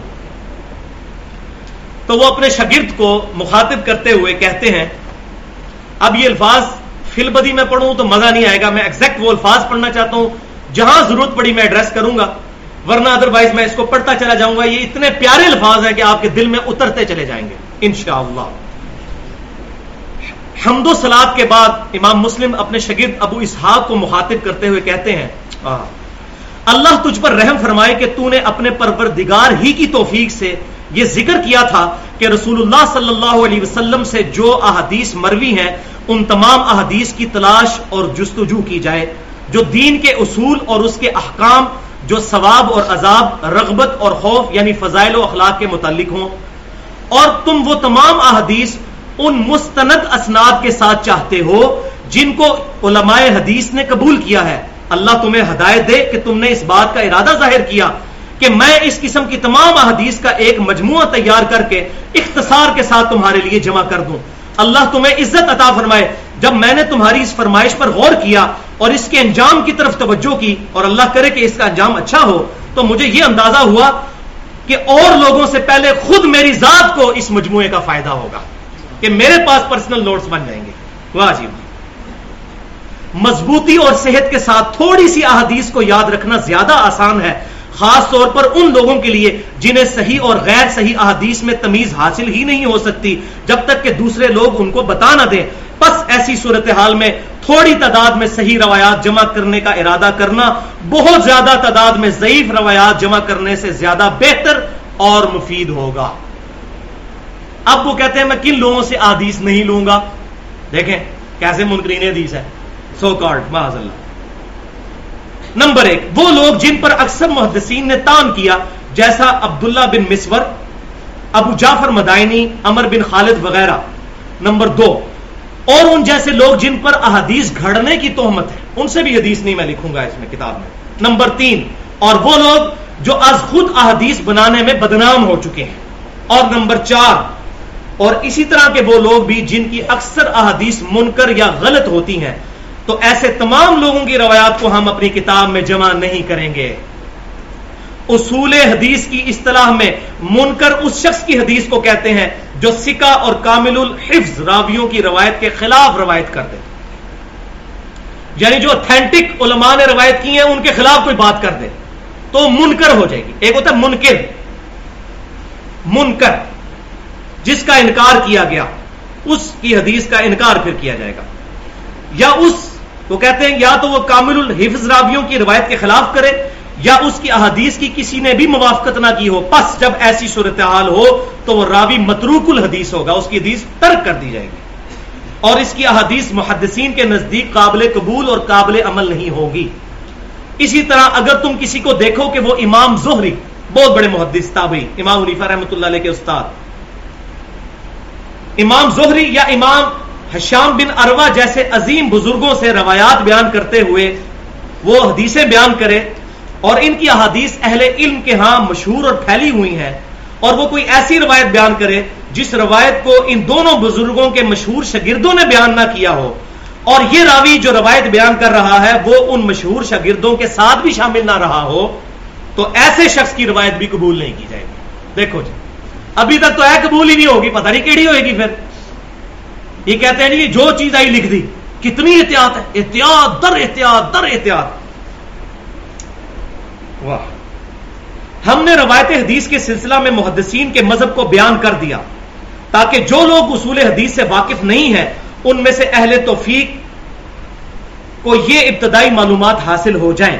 اے شاگرد عزیز، ان تمام مذکورہ بالا باتوں کے بعد اللہ تجھ پر رحم کرے، جب ہم نے ضعیف اور منکر احادیث کو الگ کرنے میں ان لوگوں کی غلطیوں کا جائزہ لیا جو اس ٹائم کتابیں لکھ رہے تھے 12 سال پہلے، آج والے تو چھوڑ دیں، جو لوگ خود کو محدث کہتے ہیں تو دیکھا کہ یہ لوگ صرف صحیح اور مشہور احادیث پر اکتفا کرنے کی بجائے ان راویوں سے بھی حدیثیں نقل کر رہے ہیں جن کے بے وقوف اور غیر مستند ہونے کو یہ خود بھی مانتے ہیں. تکو جناب کڈے گاڑے فتوے آ رہے ہیں امام مسلم طرف، اپنے دور کے بندیاں نو رگڑا، کسی کا لحاظ نہیں، اپنے دور کے لوگوں پر چرا کہ یہ خود مانتے ہیں مسلم، پھر حدیثیں نہیں کریں کتابوں میں. لہذا یہ آج کا مسئلہ نہیں ضعیف روایتیں لکھنا، یہ شروع سے چل رہا ہے، یہ ساری بیماریاں شروع سے چل رہی ہیں. جن کے بے وقوف اور غیر مستند ہونے کو یہ خود بھی مانتے ہیں. اب جو لوگ مجہول اور ضعیف اسناد کے ذریعے ان منکر روایات کو نقل کر کے خامیوں سے ناواقف عوام میں پھیلا رہے ہیں، تو ہمارے دل میں یہ احساس پیدا ہوا کہ اے شاگرد عزیز، ہم تیری صحیح احادیث کو جمع کرنے والی فرمائش کو پورا کر ہی دیں. واجب اس زمانے میں پہنچ گیا نا جی. اب کہتے ہیں یاد رکھو اے شاگرد، اللہ تمہیں توفیق دے، یہ بات اچھی طرح ذہن نشین کر لو کہ ہر ایک محدث جو صحیح اور غیر صحیح احادیث کی پہچان اور ثقہ اور غیر ثقہ راویوں کی معرفت رکھتا ہے، اس پر واجب ہے کہ وہ صرف ایسی احادیث نقل کرے جن کی اسناد صحیح ہو، اور ان کے راویوں میں سے کوئی راوی بھی جھوٹا، بدعتی اور سنت کا مخالفت کرنے والا نہ ہو. یہ 3 شرطیں یاد رکھ لیں. ایک پہلی شرط تو بیان کر چکے ہیں، حفظ ٹھیک ہونا چاہیے. صحیح حدیث کے لیے مینلی 3 شرطیں ہیں، ان میں سے ٹاپ آف دا لسٹ 2 ہیں. حفظ ٹھیک ہو، ریممبرنس اس کی ٹھیک ہو، حفظ جس کو عربی میں کہتے ہیں، اردو میں یاداشت. دوسری چیز صدق، عربی میں صدق، اردو میں سچائی، انگریزی میں ٹروتھ. یہ 2 بنیادی چیزیں ہیں. حافظہ ٹھیک ہو، دماغ خراب نہ ہو گیا ہو، بعض کا صحیح راوی بھی بڑھاپے کے اندر غلط ملت کر دیتے تھے، اور سچا ہو. تیسری ذرا ہلکی سی شرط ہے، وہ ڈیپینڈ کرتی ہے کہ اس کی بدعت کس لیول کی ہے. بہت بڑے لیول کا بدعتی ہوگا پھر حدیث قبول نہیں ہوگی. اگر تھوڑے بہت معاملات ہوں گے تو محدثین اس کی حدیث کو قبول کر لیتے ہیں اگرچہ وہ اس میں بدعت بھی پائی جاتی ہو. تو وہ کہتے ہیں کوئی بھی جھوٹا، بدعتی اور سنت کا مخالفت کرنے والا نہ ہو، یا اس راوی کا عیب فاش نہ ہوا ہو. یہ بھی ہو سکتا ہے کہ آپ کو پتہ نہ چلے، لیکن جب پتہ چل جائے پھر حدیث نہیں دی جائے گی. اور ہمارے اس قول کی دلیل قرآن پاک سورۃ الحجرات کی وہ آیت نمبر 6 ہے. کہتے ہیں حدیثیں کٹھی کی ہیں، قرآن کو نہیں مانتے. امام مسلم نے قرآن سے ہی دلیل پکڑی ہے کہ میں یہ جو کہہ رہا ہوں نا صحیح حدیث، یہ میں اپنی طرف سے نہیں کہہ رہا، یہ قرآن میں آیا، اور ساتھ انہوں نے لکھا کہ اس کی مخالفت کوئی کرنے کی جرت بھی نہیں کرے گا ہماری اس دلیل کی. اور وہ آیت کیا ہے؟ سورۃ الحجرات کی آیت نمبر 6. یا ایھا الذین آمنوا ان جاءکم فاسق بنبأ فتبینوا. اے ایمان والو، اگر کوئی فاسق شخص کوئی خبر تمہارے پاس لے کر آئے، اس کی تحقیق کر لیا کرو. کیوں؟ ان تصیبوا قوما بجہالۃ فتصبحوا علی ما فعلتم نادمین. کہیں ایسا نہ ہو کہ تم اگنورنس میں، جہالیت کے اندر، نہ جانتے ہوئے کسی قوم کو نقصان پہنچا بیٹھو اور بعد میں تمہیں شرمندگی ہو کہ تم نے اس قوم کے ساتھ یہ معاملہ کیوں کیا. یہ قتال کے معاملے میں پرٹیکولر بات ہے، اور تعویل خاص کے اعتبار سے یہ ہے فاسق لوگوں کی خبر قبول نہیں ہوگی. اب آگے امام مسلم کہتے ہیں یاد رکھو محدثین کے نزدیک فاسق کی روایت اسی طرح مردود ہے جس طرح تم عام لوگوں کے نزدیک اس کی گواہی غیر مقبول ہے. قرآن حکیم سے خبر فاسق کا غیر معتبر ہونا ثابت ہے، اور اس پر حدیث بھی گواہ ہے کہ منکر راوی کی روایات بیان کرنا درست نہیں. اور وہ حدیث وہ ہے جو رسول اللہ صلی اللہ علیہ وسلم سے شہرت کے ساتھ منقول ہے کہ جس نے علم کے باوجود جھوٹی حدیث کو میری طرف منسوب کیا وہ جھوٹوں میں سے ایک جھوٹا ہے. جھوٹے بندے کی حدیث نہیں لی جائے گی. اس کے بعد امام مسلم رحمۃ اللہ علیہ پھر حدیثیں لے کر آئے ہیں اپنی بات کے ثبوت میں. پہلی 6 حدیثیں 4 جید صحابہ سے، سیدنا علی، سیدنا انس، سیدنا ابو ہریرہ، سیدنا مغیرہ بن شعبہ رضی اللہ عنہم اجمعین. ایک ہی حدیث. جس شخص نے، اور یہ حدیث متفق علیہ ہے، صحیح بخاری میں بھی موجود ہے، جس شخص نے میری طرف کوئی ایسی بات منسوب کی جو میں نے ارشاد نہیں فرمائی، وہ اپنا مقام دوزخ میں دیکھ لے، والعیاذ باللہ تعالی. اگلی 3 حدیثیں 7 سے لے کر 9 تک متفق علیہ حدیثیں، یہ بھی صحیح بخاری میں بھی موجود ہے کہ رسول اللہ صلی اللہ علیہ وسلم نے فرمایا کسی شخص کے جھوٹا ہونے کے لیے یہی بات کافی ہے کہ وہ ہر سنی سنائی بات کو بغیر تحقیق کے آگے بیان کر دے. وہ جھوٹا شخص. پھر حدیث نمبر 16 سیدنا ابو ہریرہ رضی اللہ تعالیٰ عنہ سے روایت ہے کہ رسول اللہ صلی اللہ علیہ وسلم نے فرمایا آخری زمانے میں جھوٹے دجال لوگ پیدا ہوں گے، تم سے ایسی ایسی احادیث بیان کیا کریں گے جو تمہارے آباء و اجداد نے نہیں سنی ہوں گی. ان سے بچنا ان سے بچنا کہیں تمہیں گمراہ نہ کر دیں اور فتنے میں مبتلا نہ کر دیں. اور یہ نہ سمجھے یہ آج کے زمانے کی بات ہو رہی ہے, یہ امام مسلم کے زمانے کی بات ہو رہی ہے. وہ کہہ رہے ہیں میں اسی لیے تو یہ کر رہا ہوں کہ لوگ جھوٹی حدیثیں گڑھ رہے ہیں. تو یہ لوگ ہمیں کہتے ہیں نہیں یہ نئی نئی حدیثیں میں, بھائی نئی حدیث صحیح بخاری کو نہیں لکھی ہوئی ہے. آپ اور آپ کے آباء و اجداد اگر جائل رہے ہیں تو اس کی وجہ سے یہ حدیث ہمارے میں فٹ کر رہے ہیں. چور بھی کہے چور چور. تو میں ابراہیم علیہ السلام والے جملہ بولوں گا, انتم وآباؤکم فی ضلال مبین, تم اور تمہارے آباء و اجداد بھی گمراہ تھے. اگر انہوں نے بھی بخاری نہیں پڑھی, وہ تو 1200 سال پہلے بخاری لکھی گئی ہے. تمہیں اگر نہیں پتا لگا صحیح بخاری میں نماز کا طریقہ کیا ہے, صحیح مسلم میں, تو انتم وآباؤکم فی ضلال مبین, ہم پہ کیوں لگاتے ہو؟ ہم پہ تو تب لگاؤ جب ہم کوئی ایسی حدیث پیش کریں جیسے ان کے مولویوں نے مل کے ایک ایسی حدیث بنائی ہے جو دنیا کی کسی حدیث کی کتاب میں موجود نہیں ہے کہ صحابہ کرام یا منافقین بت رکھ کے آتے تھے اس لیے نبی صلی اللہ علیہ وسلم صحابہ کرام رفع دین کرتے تھے. یہ حدیث دنیا کی کسی حدیث کی کتاب میں لکھی ہو نا, چاہے ضعیف سند کے ساتھ, ہمیں دکھائیں, ہم رفع دین چھوڑ دیں گے. حدیثیں تو یہ گھڑ رہے ہیں, چور بھی کہ چور چور. والعیاذ باللہ تعالی. اگلی 17 نمبر حدیث. حدیث کا لفظ صحابہ کرام تابعین کے اقوال پہ بھی بولا جاتا ہے. عبداللہ بن مسعود رضی اللہ تعالیٰ عنہ کا قول ہے. عبداللہ بن مسعود رضی اللہ تعالیٰ عنہ کہتے ہیں بعض اوقات شیطان انسانی شکل میں اتر کر کسی مجمع میں حدیث بیان کرتا ہے, اور جب مجمع چھٹ جاتا ہے تو لوگوں میں سے ایک شخص آتا ہے, وہ کہتا ہے یہاں ایک آدمی حدیث بیان کر رہا تھا, اس کی شکل تو ہمیں یاد ہے لیکن اس کا بایو ڈیٹا کوئی نہیں پتا, اور وہ شیطان ہوتا ہے, حدیث بیان کر کے چلا جاتا ہے. اسی لیے اسماء و رجال کا علم اسٹیبلش کیا گیا ہے کہ پتہ چلے کس نے حدیث بیان کی. اے نہیں کہ ایک بزرگ فرماتے ہیں, حضرات فرماتے ہیں, سرکار فرماتے ہیں, سن سنا کے سننی نہیں, پڑھ پڑھا کے سننی فرماتے ہیں. آج کل تو بعض لوگ صرف کہتے ہیں فرمایا فرماتے ہیں, آپ کو پتہ ہی ہے کوئی سند ہی نہیں, اور وہ شیطان ہی ہوتا ہے. حدیث نمبر 21 سیدنا مجاہد فرماتے ہیں کہ ابن عباس رضی اللہ تعالیٰ عنہ کہتے ہیں, یہ سنیں جناب, اب آپ کو پتہ چل جائے کس دور کی بات ہے. ابن عباس کہتے ہیں ایک وہ وقت تھا ہمیں کوئی کہتا تھا قال رسول اللہ صلی اللہ علیہ وسلم, ہم فوراً مؤدب ہو کر متوجہ ہو جاتے تھے کہ نبی صلی اللہ علیہ وسلم کی بات سنائی جا رہی ہے. لیکن جب سے لوگوں نے حدیثیں گھڑنا شروع کر دی, اب ہمیں کوئی آگے حدیث سناتا ہے تو ہم اس کی طرف متوجہ نہیں ہوتے, تا وقت کہ وہ حدیث ہمیں خود سے پہلے نہ پتا ہو, کیونکہ لوگوں نے اس علم کو بدنام کر دیا, حدیثیں گھڑنی شروع کر دی. یہ کون کہہ رہا ہے؟ عبداللہ بن عباس صحابی رسول اس زمانے میں, آج کی بات نہیں ہو رہی.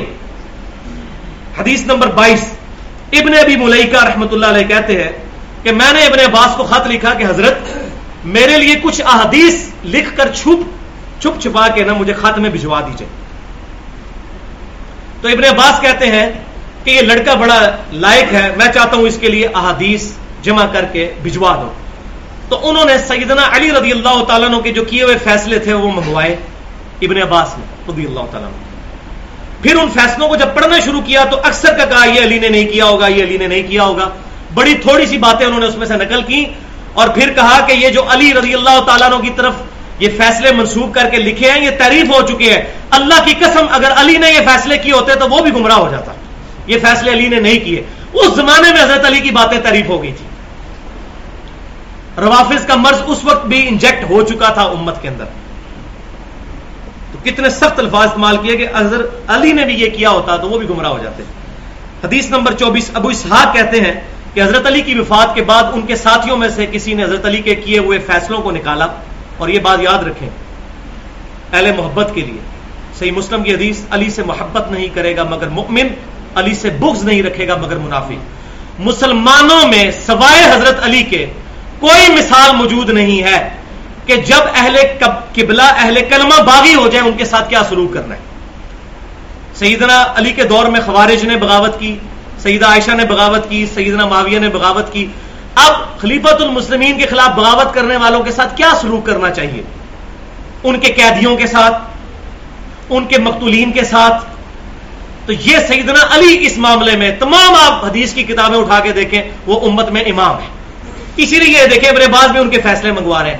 تو حضرت علی کے فیصلوں کو منگوایا گیا. حدیث نمبر 24 تو ان کے ساتھیوں میں سے ایک ساتھی نے کہا اللہ تعالیٰ ان کو غرق کرے, انہوں نے اتنا قیمتی علم برباد کر دیا کہ حضرت علی کے فیصلے چینج کر دیے. حدیث نمبر 27 ابن سیرین رحمۃ اللہ علیہ فرماتے ہیں کہ پہلے لوگ اسناد کی تحقیق کیا کرتے تھے، لیکن جب سے دین میں بدعتیں داخل ہونا شروع ہو گئیں اور فتنے داخل ہوئے، اب ہم ہر بندے کی حدیث قبول نہیں کرتے. ہم راویوں کو دیکھتے ہیں، سند سنتے ہیں، اگر اہل سنت راوی ہوں تو حدیث قبول کر لیتے ہیں، اگر اہل بدعت ہوں تو حدیث نہیں قبول کرتے. اہل سنت کا لفظ ابن سیرین نے استعمال کیا 70 صحابہ کی زیارت کرنے والے، المتوفا 110 ہجری رحمت اللہ علیہ. اہل سنت کا لفظ اس زمانے میں استعمال ہو رہا تھا. اصحاب الحدیث اور اصحاب الرائے یہ بعد میں ہوا ہے. اصل لفظ اہل السنہ چلا ہے اہل البدع کے خلاف. لیکن مسئلہ ہے کہ آج بریلوی بھی اپنے آپ کو اہل سنت کہتے ہیں، دیوبندی بھی اہل سنت کہتے ہیں، اہل حدیث کہتے ہیں ہم اصلی اہل سنت ہیں، علماء عرب کہتے ہیں ہم اہل سنت ہیں. تو اہل السنہ وہ ہوگا جو کتاب و سنت کو صحابہ تابعین تبع تابعین کے منہج کے مطابق تقلید کرتے ہوئے نہیں اور نہ غیر مقلدانہ رویہ اختیار کرتے ہوئے اتباع سنت کے جذبے کے ساتھ عمل کرے گا، وہ ہوگا اہل السنہ. اہل سنت کی حدیث ہوگی، اہل بدعت کی نہیں. حدیث نمبر 30 عبداللہ بن زکوان رحمت اللہ علیہ اپنے والد سے نقل کرتے ہیں کہ میں نے مدینہ شریف میں 100 ایسے لوگوں کو پایا، 100 لوگ، اب یہ سننی ہے بات، 100 ایسے لوگوں کو پایا جن لوگوں پر ان تابعین پر تمام مدینے والے لوگ متفق تھے کہ یہ بڑے نیک لوگ ہیں، اور اس پر بھی متفق تھے کہ ان کی حدیث قبول نہیں کی جائے گی، کیونکہ چوڈو نے پنجابی اس گال کی تھے بولے بالے ہیں، ان کو نہیں پتا، ان کو کوئی ضعیف حدیث بیان کرے گا آگے سنا دیں گے، بس تسبیح پھیرنے والے ہیں، خالی نمازیں روزے کرنے والے ہیں. یہ بڑا کلیور علم ہے، چوڈو بندہ تو بیان نہیں کر سکتا، اسی لیے تو مولویوں نے آج چوڈو بنایا ہوا ہے ہمیں ضعیف روایتیں بیان کر کے. تو 100 تابعین پر اتفاق تھا کہ یہ نیک ہے، اور اس پہ بھی اتفاق تھا حدیث ان کی کوئی نہیں قبول ہوگی. وہ آگے بھی آ رہی ہے ایک اور چیز. عبداللہ بن عثمان فرماتے ہیں میں نے عبداللہ بن مبارک کو فرماتے ہوئے سنا کہ اسناد دین کا حصہ ہے، اگر دین میں سند نہ ہو تو ہر شخص اپنی مرضی کا دین بیان کرے گا. اب یہ مولوی کہتا ہے دیکھو جی سند ضروری ہے درس نظامی دی، اور درس نظامی کی سند نہیں ہے، یہ حدیث کی سند ہے. وہ دھوکہ دیتے ہیں، لیکن اسی روایت کو آگے سے پڑھ لیں وہ دھوکہ ختم ہو جائے گا. یہ سند ہے حدیث کی کہ کس نے کس سے سنا، اس نے اس سے. مثلا امام بخاری رحمۃ اللہ علیہ کہتے ہیں بیسٹ سند کیا ہے، میں نے سنا احمد بن حنبل سے، احمد بن حنبل نے سنا امام محمد بن ادریس شافعی سے، محمد بن ادریس شافعی نے سنا امام مالک بن انس سے، امام مالک بن انس نے سنا امام نافع سے، امام نافع نے عبداللہ بن عمر سے، اور عبداللہ بن عمر نے رسول اللہ صلی اللہ علیہ وسلم سے. یہ ہے گولڈن چین سند، یہ سند ہے، ڈگری نہیں ہے. ڈگری تو صحابہ کے پاس بھی کوئی نہیں تھی، یہ ڈگری والا کام تو بعد میں شروع ہے. ڈگری علم کے لیے ضروری نہیں ہے، علم پڑھنا اور سمجھنا ضروری ہے. تو عبداللہ بن مبارک کا قول حدیث نمبر 32 کہ اسناد دین کا حصہ ہے، اگر دین میں سند نہ ہو تو ہر شخص اپنی مرضی کا دین بیان کرے گا. تو یہ سند بھی سمجھ لی، اب ترک بھی سمجھ لیں. ترک کہتے ہیں ٹریک کو. مثال کے طور پر ایک صحابی نے ایک حدیث بیان کی، 10 تابعین نے وہ حدیث سنی، تو ایک حدیث اور اس کی 10 سندیں بن گئی. پھر ہر تابعی آگے 10 تبع تابعین کو وہ حدیث سکھائے، تو کتنا ہو گیا؟ 10 ضرب 10 100.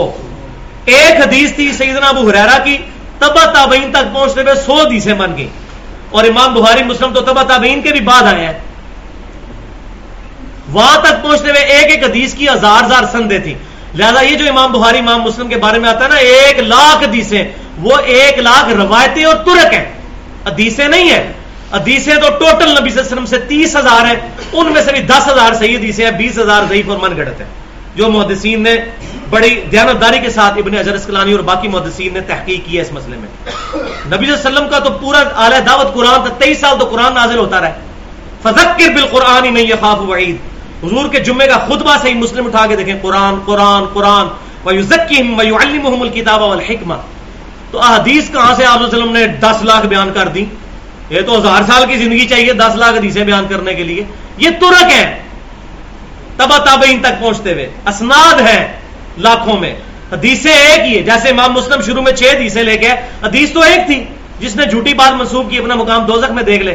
اس کے اوپر سینکڑوں کے حساب سے حدیث اسناد موجود ہے. تو یہ سمجھ لیں یہ فرق بھی. تو ٹوٹل تقریباً 1100 صحابہ کرام علیہم رضوان ہیں جنہوں نے نبی صلی اللہ علیہ وسلم کی احادیث روایت کی ہیں. 1.25 لاکھ میں سے 1100 صحابہ، اور ان میں سے بھی 7 صحابہ ہیں جنہوں نے کثرت کے ساتھ روایت کی. وہ اینڈ پہ انشاءاللہ میں ان کے نام بھی بتا دوں گا. تو اب وہ یہ بات اگلی جوڑ لیں. عبداللہ بن مبارک کہتے ہیں اسناد دین کا حصہ ہے، دین میں سند نہ ہو تو ہر شخص اپنی مرضی کا دین بیان کرے گا. اور بات آگے کیا کہتے ہیں؟ ابو اسحاق ابراہیم بن عیسیٰ کہتے ہیں میں نے عبداللہ بن مبارک کے سامنے ایک حدیث بیان کی. یہ دیکھیں جناب, انہوں نے عبداللہ بن مبارک کے سامنے سند بیان کرنی حدیث بیان کی. عبداللہ بن مبارک نے کہا اس کی سند بیان کرو. تو یہ جو مولوی ہمیں کہتا ہے اس سے مراد ڈگری ہے, تو وہ ڈگری نکال کے دکھاتے ہیں نا, جھوٹ کے پاؤں نہیں نہ ہوتے. تو انہوں نے کہا حضرت اے میری جناب درس نظامی کی ڈگری ہے جامعہ شرفیہ تو, اے جامعہ رضویہ ضیاء العلوم تو, اے جامعہ سلفیہ تو, ڈگری نہیں ہونا کڈی. عبداللہ بن مبارک نے کہا سند بیان کرو. انہوں نے کہا کہ یہ حدیث میں نے سنی ہے شہاب بن خراش سے. عبداللہ بن مبارک نے کہا شہاب بن خراش سکھ آدمی ہے, سچا آدمی ہے, یہ بتاؤ کہ شہاب بن خراش نے کس سے سنی ہے؟ انہوں نے کہا کہ وہ کہتا ہے میں نے سنی حجاج بن دینار سے.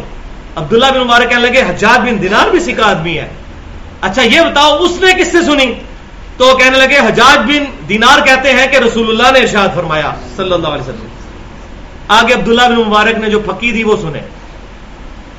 کہتے ہیں او بھائی حجاج بن دینار کو رسول اللہ تک پہنچنے کے لیے کئی جنگل عبور کرنے پڑیں گے اور اونٹوں کی گردنیں تھک جائیں گی دوڑتے دوڑتے. اتنا لمبا زمانہ ہے یہ, کئی سالوں کا.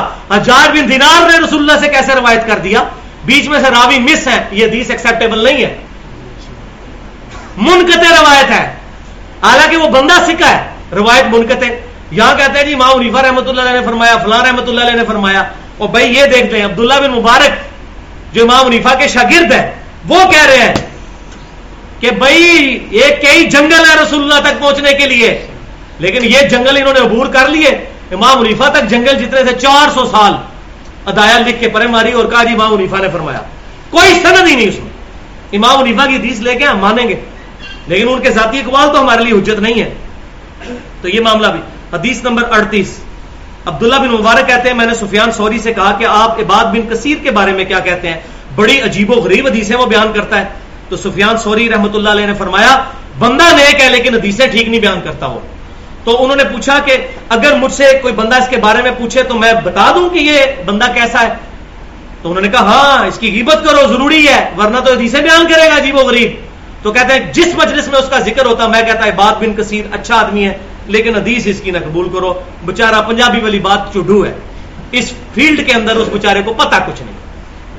اب مجھے اور کوئی لفظ نہیں ملتا نا, بات پنجابی زیادہ تر بیٹھے ہوئے ہیں تو ان کو بات سمجھ آئے گی کہ اس بندے کی فیلڈ نہیں ہے, بےچارا بھولا پالا ہے. حدیث نمبر 40, یحییٰ بن سعید بن قطان اپنے باپ سے روایت کرتے ہیں کہ ہم نے نیک لوگوں سے بڑھ کر کسی کو جھوٹی حدیث بیان کرتے ہوئے نہیں دیکھا. یہ صوفیاء کا رد کیا ہے امام مسلم نے. یہ نیک لوگ جتنے ہیں یہ جھوٹی حدیث بیان کرتے ہیں.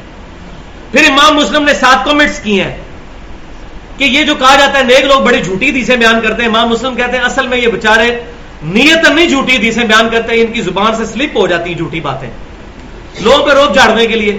چلو یار کوئی بندہ سورہ یاسین ہی پڑھ لے گا, جھوٹی حدیث بیان کر لو کہ ہر چیز کا ایک دل ہے اور قرآن کا دل سورہ یاسین ہے, چلو حدیث بیان کر دو, چلو لوگ قرآن ہی پڑھنا شروع کر دیں گے, تو زبان سے سلپ ہو جاتی ہیں جھوٹی. امام مسلم کہتے ہیں یہ جھوٹ بولتے نہیں لیکن فی البدی ان کی زبانوں سے جھوٹ نکل جاتا ہے.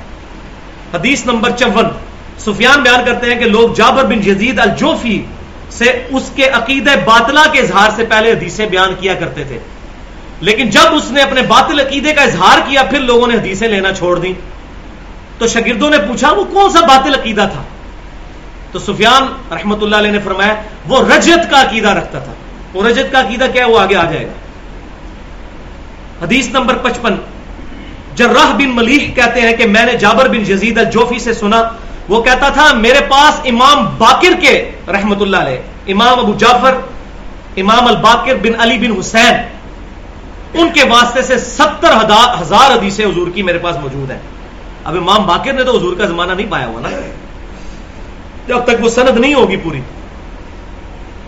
تو 70,000 حدیثیں کہتا تھا میرے پاس موجود ہیں, اور وہ ساری حدیثیں جو ہے وہ جھوٹی گڑھی ہوئی تھی. وہ آ رہا ہے حدیث نمبر 58, سفیان بیان کرتے ہیں کہ میں نے سنا کہ ایک آدمی نے جعفر الجوفی سے پوچھا کہ یہ جو قرآن کی آیت ہے سورہ یوسف کی آیت نمبر 80, اس کی تفسیر تم کیا کرتے ہو؟ اب یہ آیت تھی حضرت یوسف علیہ السلام کے بھائیوں کے بارے میں کہ ان کے بڑے بھائی لاوی نے کہا تھا میں اس وقت تک یہاں تک بیٹھا رہوں گا, کیونکہ پہلے بھی وہ بنیامین کو بھی رکھ لیا تھا عزیز مصر نے, تو یوسف بھی پہلے گم ہو گیا تو میں تو اب اپنے باپ کے پاس جاؤں گا یہاں تک کہ اللہ تعالیٰ مجھے موت دے دے یا میرے باپ میرے لیے کوئی فیصلہ کرے. تو یہ آیت ہے فَلَنْ أَبْرَحَ الْأَرْضَ حَتَّى يَأْذَنَ لِي أَبِي أَوْ يَحْكُمَ اللَّهُ لِي وَهُوَ خَيْرُ الْحَاكِمِينَ. اور میں اس وقت تک یہاں سے نہیں ہٹوں گا جب تک کہ میرے باپ میرے لیے کچھ نہ ارشاد فرمائے یا اللہ ہی میرا معاملہ تمام نہ کر دے اور وہی سب سے بہتر فیصلہ کرنے والا ہے. تو جابر جوفی سے پوچھا کہ اس آیت کی تفسیر کیا ہے, اس نے دیکھے اپنی طرف سے تفسیر بیان کر دی. وہ کہتا ہے جی اس کی تفسیر یہ ہے, اور وہ تفسیر رافضی بیان کرتے ہیں, امام مسلم نے لکھ دیا رافضی بیان کرتے ہیں کہ حضرت علی بادلوں میں ہے اور ہم ان کی اولاد میں سے کسی کا ساتھ اس وقت تک نہیں دیں گے جب تک حضرت علی بادلوں میں سے خود نہیں بولیں گے کہ فلاں بندے کو امام بنا لو. تو یہ مراد ہے یہاں. تو سفیان ثوری کہتے ہیں کہ یہ ہے رجت کا عقیدہ, کہ وہ کہتے ہیں کہ حضرت علی جو ہے وہ لوٹ کر ہماری رہنمائی قیامت تک کرتے رہیں گے اور آخر میں امام مہدی کے ساتھ اتر کے پھر وہ قتال کریں گے دجال کے خلاف. تو یہ ہے رجت کا عقیدہ. اب یہاں امام حنیفہ رحمۃ اللہ علیہ کا قول بھی صحیح سند سے تاریخ بغداد میں موجود ہے کہ میں نے جابر الجوفی سے بڑا کذاب شخص نہیں اپنی زندگی میں جھوٹا دیکھا, اور میں نے عطا بن ابی رباح سے بڑھ کر کوئی نیک آدمی اس روئے زمین پر نہیں دیکھا. تو عطا بن ابی رباح تابعی ہے. اگر امام حنیفہ رحمۃ اللہ علیہ نے کسی صحابی کو دیکھا ہوتا تو کسی صحابی کا نام لیتے. اس بات سے ظاہر ہوا کہ امام حنیفہ خود بھی اپنے آپ کو تبع تابعی مانتے تھے. انہوں نے کہا میں نے عطا بن ابی رباح سے افضل شخص روئے زمین پہ کوئی نہیں دیکھا, اور وہ تابعی تھے عطا بن ابی رباح. ورنہ اگر انس بن مالک کو دیکھا ہوتا تو کہتے میں نے انس بن مالک سے بڑھ کر کوئی عظیم شخص نہیں. تو یہ سب سے بڑی دلیل ہے کہ امام حنیفہ رحمۃ اللہ علیہ تبع تابعی تھے, لیکن اس کے باوجود وہ پہلے 300 سال کے مسلمانوں میں آتے ہیں. ان کی عزت ہے, ان کی جو باتیں کتاب و سنت کے خلاف ہیں وہ نہیں مانیں گے, جو اس کے مطابق ہے. انہوں نے خود فرمایا میری کوئی بات کتاب و سنت اجماع ایون صحابہ کے اقوال کے خلاف ہو اس کو چھوڑ دو. اور یہاں وہ بات بھی یاد کر لیں کہ کشف المحجوب میں علی بن عثمان حجویری صاحب نے بھی لکھ دیا تبع تابعین کے چیپٹر میں امام حنیفہ رحمۃ اللہ علیہ کو 8 سے 1000 سال پہلے انہوں نے بھی لکھا ہے, اور وہ اپنے آپ کو بڑا جگہ کہتے ہیں میں حنفی ہوں. تو ان سے بڑے حنفی ہیں یہ ہمارے آج کل کے حنفی علماء, انہوں نے بھی تبع تابعین, انہوں نے انصاف کیا ہے, تبع تابعین کے چیپٹر میں ڈالا ہے. تو ان کے لیے یہ دلیل ہے.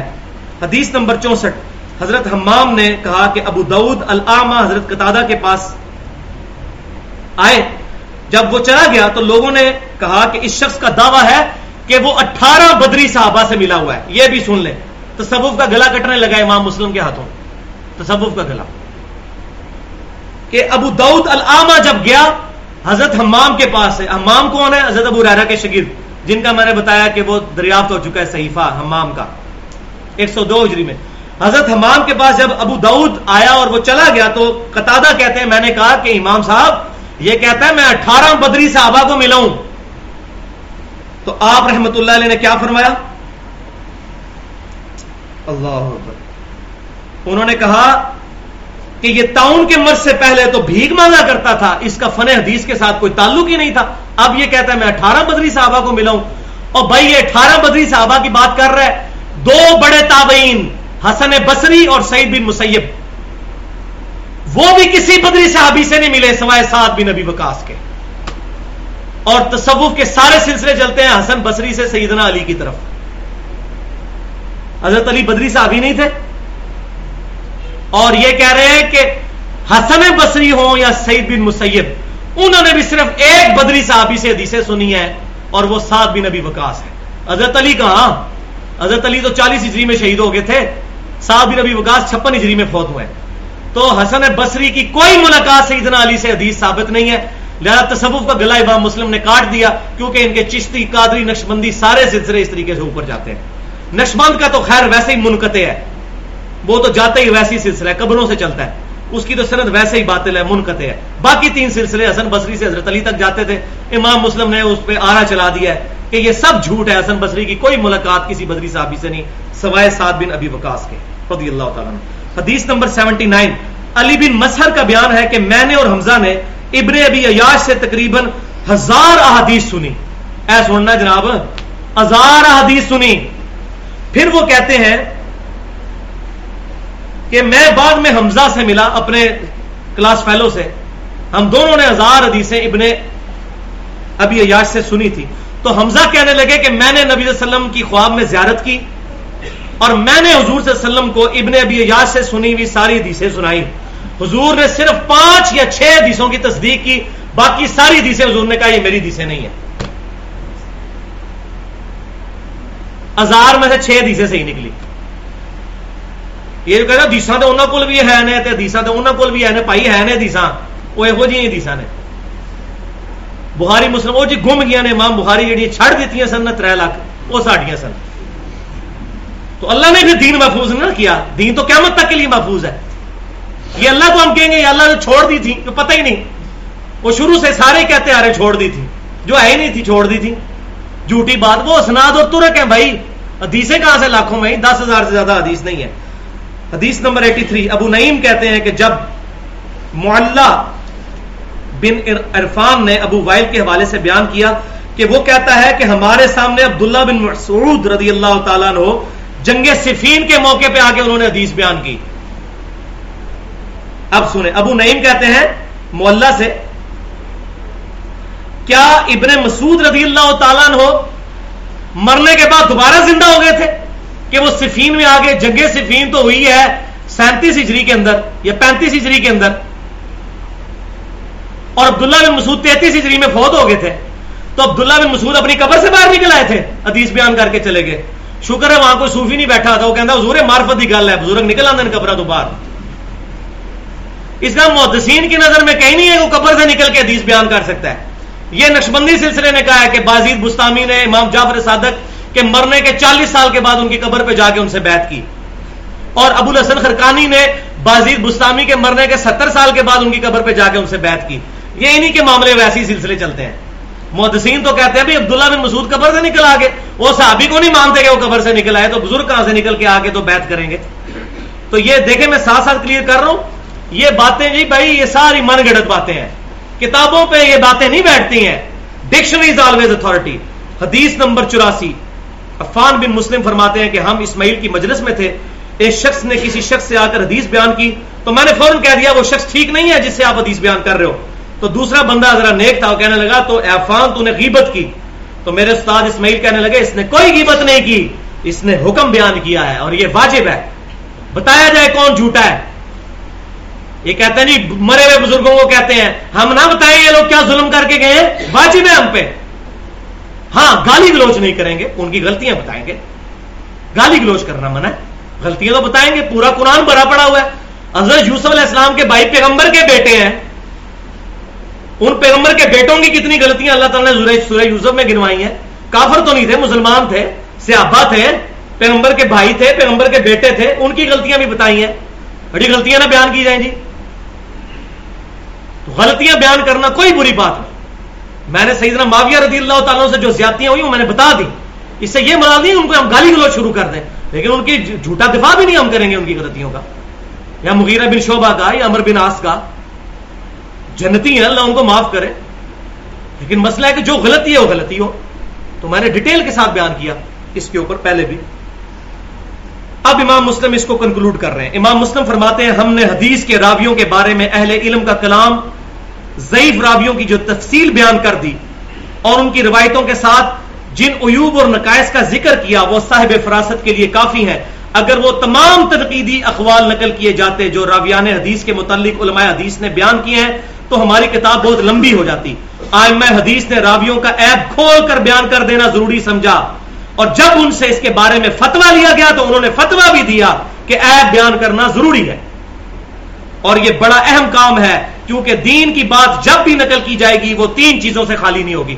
یہ جناب اب پھکی آ رہی ہے جو کہہ رہے ہیں جی ضعیف حدیثیں بھی لے لی جائیں اعمال کے اندر، فضائل اعمال اسی بنیاد پہ لکھی ہوئی ہے نا. یہ سنیں امام مسلم کیا فتویٰ دے رہے ہیں کہ حدیث کی وجہ سے 3 چیزیں لی جائیں گی. نمبر 1، یا تو حدیث کسی چیز کو حلال اور حرام کرنے کے بارے میں ہوگی.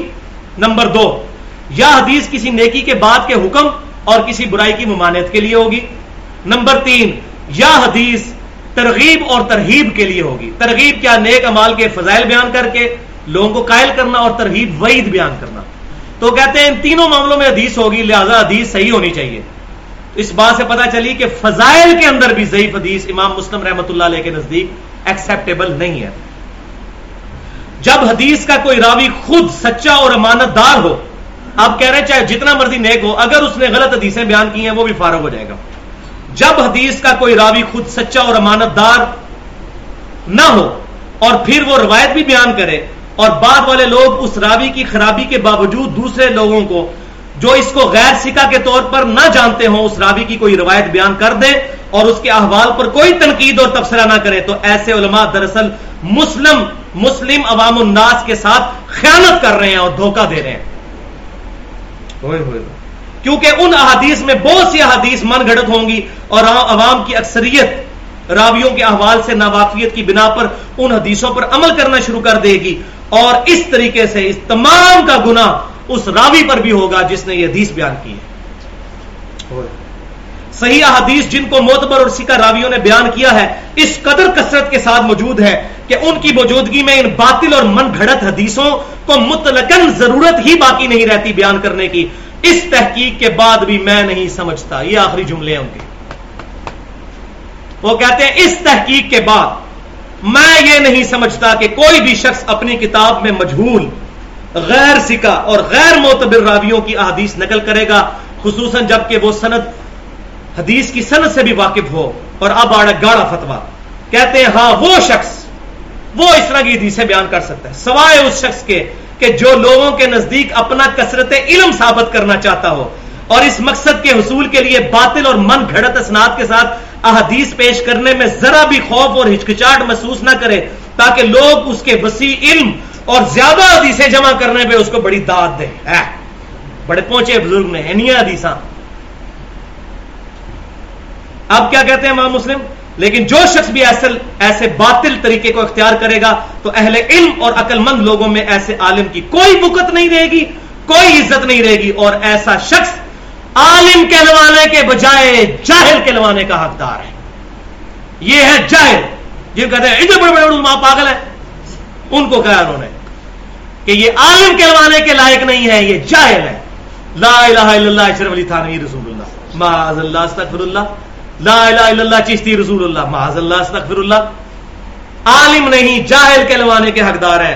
بھائی جی یہ گاڑا فتویٰ لگایا امام مسلم نے، میرے نال نہیں کرنا۔ اب دو باتیں جو امام مسلم نے اینڈ پہ کنکلوڈ کی ہیں وہ میں پہلے ہی بیان کر چکا، لیکن یہاں انہوں نے کہا کہ مرسل منقطع روایت تابعی کا قول کوئی حجت نہیں جب تک پوری سند نبی صلی اللہ علیہ وسلم تک بیان نہیں ہوگی صحابی کے ذریعے، ورنہ جنازہ نکل جائے گا دین کا، جو پہلے بتا۔ اور دوسرا انہوں نے کہا کہ جو راوی تدلیس کرتا ہو اس کی جب تک سما کی تدریس نہیں ہوگی، سما کی تصریح نہیں ہوگی، اس وقت تک اس کی آن والی روایت قبول نہیں کی جائے گی۔ اور وہ کہتے ہیں کہ یہ بہت بڑا مرض ہے حدیث کے اندر، جب تک یہ مرض دور نہیں ہوگا مدلس کی آن والی روایت قبول نہیں ہوگی۔ اب یہ آخری دو چار باتیں میں صرف زبانی کلامی کر دوں۔ ایک تو 1100 صحابہ میں سے جو 7 صحابہ ہیں جنہوں نے سب سے زیادہ احادیث روایت کی، ان کے نام، اور آخر میں جو میں نے کہا تھا میں 8 کتابوں کے نام، اور دیٹس آل انشاءاللہ ودن 8 یا 9 منٹ۔ 7 صحابہ ہیں جنہوں نے 50% آف احادیث روایت کی ہے۔ 7 صحابہ نے احادیث کے ذخیرے کا 50% سے زیادہ۔ ان میں پہلے نمبر پر سیدنا ابو ہریرہ رضی اللہ تعالی عنہ المتوفا 59 ہجری، نبی صلی اللہ علیہ وسلم کی وفات کے بعد 48 سال تک زندہ رہے اور 5374 احادیث انہوں نے امت تک پہنچائی۔ کتنی؟ 5374۔ حضرت ابو ہریرہ کی 5374 ہے تو لاکھوں میں کہاں سے آ گئی؟ وہ سندیں ہیں بھائی، ترک ہیں، حدیثیں نہیں ہیں۔ حضرت ابو ہریرہ کی 5000، باقیوں کی تو ہے ہی 2500 ہیں، وہ ٹوٹل 10,000 کے قریب ہی بننی ہے، اور ان میں کئی ہوں گی جو آپس میں متفق علیہ بھی ہوں گی۔ دوسرے سیدنا عبداللہ بن عمر رضی اللہ تعالی عنہ المتوفا 74 ہجری، نبی صلی اللہ علیہ وسلم کی وفات کے بعد 63 سال تک زندہ رہے اور 2630 احادیث انہوں نے امت تک پہنچائی۔ تیسرے نمبر پر سیدنا انس بن مالک رضی اللہ تعالی عنہ المتوفا 93 ہجری، نبی صلی اللہ علیہ وسلم کی وفات کے بعد 82 سال تک زندہ رہے اور انہوں نے 2286 احادیث امت تک پہنچائی۔ چوتھے نمبر پر سیدہ عائشہ رضی اللہ تعالی عنہا المتوفیہ 58 ہجری، حضور صلی اللہ علیہ وسلم کی وفات کے بعد 47 سال تک زندہ رہیں اور انہوں نے 2210 احادیث امت تک پہنچائیں۔ پانچویں نمبر پر سیدنا جابر بن عبداللہ رضی اللہ تعالیٰ عنہ المتوفا 74 ہجری، نبی صلی اللہ علیہ وسلم کی وفات کے بعد 63 سال تک زندہ رہے اور 1540 احادیث انہوں نے امت تک پہنچائی. چھٹے نمبر پر سیدنا عبداللہ بن عباس رضی اللہ تعالی عنہما المتوفا 68 ہجری نبی صلی اللہ علیہ وسلم کی وفات کے بعد 57 سال تک زندہ رہے اور 1160 احادیث امت تک پہنچائی. اور 7ویں اور آخری نمبر پر سیدنا ابو سعید خدری رضی اللہ تعالیٰ عنہ المتوفا 74 ہجری 63 سال تک آپ صلی اللہ علیہ وسلم کی وفات کے بعد زندہ رہے اور 1100 احادیث امت تک پہنچائیں. یہ ہے وہ 7 بڑی بڑے جو شخصیات جنہوں نے احادیث کثرت سے روایت کی. اب آخر میں صحیح احادیث کا مجموعہ 8 مجموعے کون سے اتھینٹک ہیں وہ بیان کرنے سے پہلے 2 حدیثیں سن لیں. صحیح بخاری اور مسلم کی متفق علیہ حدیث ہے سب سے بہتر زمانہ میرا پھر ان کا جو مجھے دیکھیں گے جو ان کا پھر ان کا جو ان کو دیکھے پھر ان کا جو ان کو دیکھے صحابہ تابعین تبع تابعین. یہ 3 قرن آپ صلی اللہ علیہ وسلم نے 3 زمانے فرمائے بہتر ہیں اور فرمایا اس کے بعد جھوٹے لوگ پیدا ہوں گے, امانت میں خیانت کرنے والے لوگ ہوں گے, جھوٹی گواہیاں دینے والے. یہ تینوں عیب بعد کے لوگوں میں ہوں گے. اور پھر صحیح بخاری اور مسلم کی متفق علیہ حدیث ہے آج جو شخص اس روئے زمین پہ زندہ ہے 100 سال نہیں گزریں گے کہ اس پر قیامت قائم ہو جائے گی یعنی اس کی موت آ جائے گی. اور صحیح مسلم میں الفاظ ہیں سیدنا ابن عمر کے کہ نبی صلی اللہ علیہ وسلم نے ہمیں یہ پیشن گوئی اصل میں فرمائی تھی اسی حدیث کے ساتھ کہ 100 سال کے اندر صحابہ اکرام کا قرن ختم ہو جائے گا. قرن زمانہ پیریڈ. تو پہلے 100 سال میں صحابہ اکرام کا قرن ختم ہو گیا, اگلے 100 سال میں تابعین, اس سے اگلے 100 سال میں تبع تابعین. تو پہلے 300 سال کے جو قرن ہیں قرون اولا 3 قرن یہ بہترین زمانہ ہے. اور الحمدللہ ہماری خوش قسمتی ہے کہ حدیث کی ساری اتھینٹک کتابیں پہلے 300 سال میں لکھی گئی ہیں. نبی صلی اللہ علیہ وسلم کی وفات ہوئی 11 ہجری میں. 11 میں 300 جمع کریں 311 کے اندر اندر سارے محدثین فوت ہو گئے جنہوں نے حدیث کی کتابیں لکھی, زندہ نہیں تھے, اس سے پہلے ہی فوت ہو گئے. آخری صحابی فوت ہوئے ابو طفیل عامر بن واصلہ رضی اللہ تعالیٰ عنہ المتوفا 110 ہجری. وہ 100 سال کے بعد صحابی فوت ہوئے. پہلے 100 سال میں صحابہ کا قرن ختم, اگلے 100 سال میں تابعین, اس سے اگلے 100 سال میں تبع تابعین. یہ ہے 3 قرون اولا کے ادوار. اب وہ احادیث کی کتابیں, لیکن ظاہر ہے میں خود بیان کروں گا تو ہمیں بات سمجھ نہیں آئے گی. میں اس شخصیت کا نام لیتا ہوں جس نے میری طرح بڑی تحقیق کی, بلکہ میں نے ان کی طرح تحقیق کی. ان کی زندگی میں تصوف کا دور بھی گزرا, پھر اللہ نے ان کو ہدایت دی اور انہوں نے اپنی زندگی کی آخری کتاب لکھی حجت اللہ البالغہ. شاہ ولی اللہ دہلوی رحمۃ اللہ علیہ المتوفا 1176 ہجری. مجھے بھی میسج آ رہے ہوتے ہیں شاہ ولی اللہ نے انفاس العارفین میں فلاں لکھ. بھائی شاہ ولی اللہ نے اپنی تمام شرکیہ کتابوں سے توبہ کی ہے. حجت اللہ البالغہ کے مقدمے میں انہوں نے لکھا ہے میں نے آج تک جو باتیں کتاب و سنت اور اجماع اور صحابہ کے خلاف لکھی ہیں میں ان سے توبہ کرتا ہوں. شاہ ولی اللہ کی ساری کتابیں ریجیکٹڈ ہے اس سے پہلے کی جو صوفی پیش کرتے ہیں. حجت اللہ البالغہ میں انہوں نے لکھا ہے امت کی سب سے بڑی بدعت 4 صدی میں شروع ہوئی اماموں کی اندھی تقلید, اور اس نے امت کا جنازہ نکالا ہے. اور کہتے ہیں شاہ ولی اللہ کہتے تھے میں حنفی ہوں. تو حجت اللہ البالغہ میں انہوں نے کیا لکھا؟ پھر انہوں نے لکھا کہ یہ جو لوگ اجمیر شریف جا کے اپنی منتیں پوری کر رہے ہیں یہ لوگ مشرکین مکہ سے بھی بدتر ہیں, لیکن ہم ان کو کافر اس لیے نہیں کہتے کہ یہ لوگ تو کلمہ گو ہیں, ان کا کلمہ ہمیں روکتا ہے, ورنہ ان کا تو گناہ زنا سے بھی بڑھ کر ہے اور مشرکین مکہ کے بھی ان معاملات سے بڑھ کر ہے. یہ شاہ ولی اللہ حجت اللہ البالغہ میں انہوں نے احادیث کی کتابوں کے 4 طبقات بتائے ہیں اور چوتھے طبقے میں صوفیاء کی کتابیں ڈالی اور کہتی ہیں ان کی تو کوئی اتھینٹسٹی نہیں ہے, اور کہا کہ پہلے 2 طبقوں کی 8 کتابوں پر امت کا اتفاق ہے اور ان میں سے بھی پہلی 2 کتابیں ہی ایسی ہیں جو 100% صحیح ہیں, صحیح بخاری اور صحیح مسلم. اور شاہ ولی اللہ دہلوی نے لکھا اس پہ امت کا اجماع ہے کہ صحیح بخاری اور مسلم کی تمام متصل الاسناد مرفوع احادیث قطعی الصحت ہے, اس پہ امت کا اجماع ہے. پھر وہ کہتے ہیں کہ صحیح بخاری اور مسلم کا باقی کتابوں سے موازنہ کرواؤ تمہیں بعد المشرکین نظر آئے گا. پھر انہوں نے امام حاکم کو بھی بیچ میں جو ہے وہ نکتہ چینی کیا. وہ کہتے ہیں امام حاکم نے اپنا نام تو رکھ دیا کتاب کا المستدرک للحاکم علی صحیحین, لیکن حقیقت بات ہے کہ امام حاکم تو من گھڑت حدیثیں بھی بخاری مسلم کے راویوں کے نام پر اپنی کتاب میں لے آئے ہیں. وہ کہتے ہیں اس کی وجہ یہ ہے کہ امام بخاری امام مسلم اپنے ہر استاد سے اس وقت تک حدیث نہیں لکھتے تھے جب تک پوری بحث نہ کر لیں. یہ نہیں کہ امام بخاری کا وہ راوی ہے اس سے جو حدیث ہوگی وہ ٹھیک ہوگی, ہو سکتا ہے آخری وقت میں اس کا حافظہ کمزور ہو گیا اس وقت امام حاکم نے روایت لی ہو. تو کہتے ہیں یہ حاکم میں لکھی ہوئی ہے تو حاکم بخاری مسلم کی شرط پہ ٹھیک ہے. سارا نہیں, 50% حاکم ٹھیک ہے, 50% ان کی احادیث ضعیف اور من گھڑت بھی ہیں. تو وہ 8 کتابوں کا تعارف آپ سن لیں. اب میں تمام کتابوں کے نام, ان کے مصنفین کے نام, ان کے سن وفات, تینوں چیزیں بتاؤں گا تاکہ پتہ چل جائے کہ 311 ہجری کے اندر اندر سارے لوگ فوت ہو گئے تھے. یہ مبارک دور میں 8 کتابیں لکھی گئی ہیں.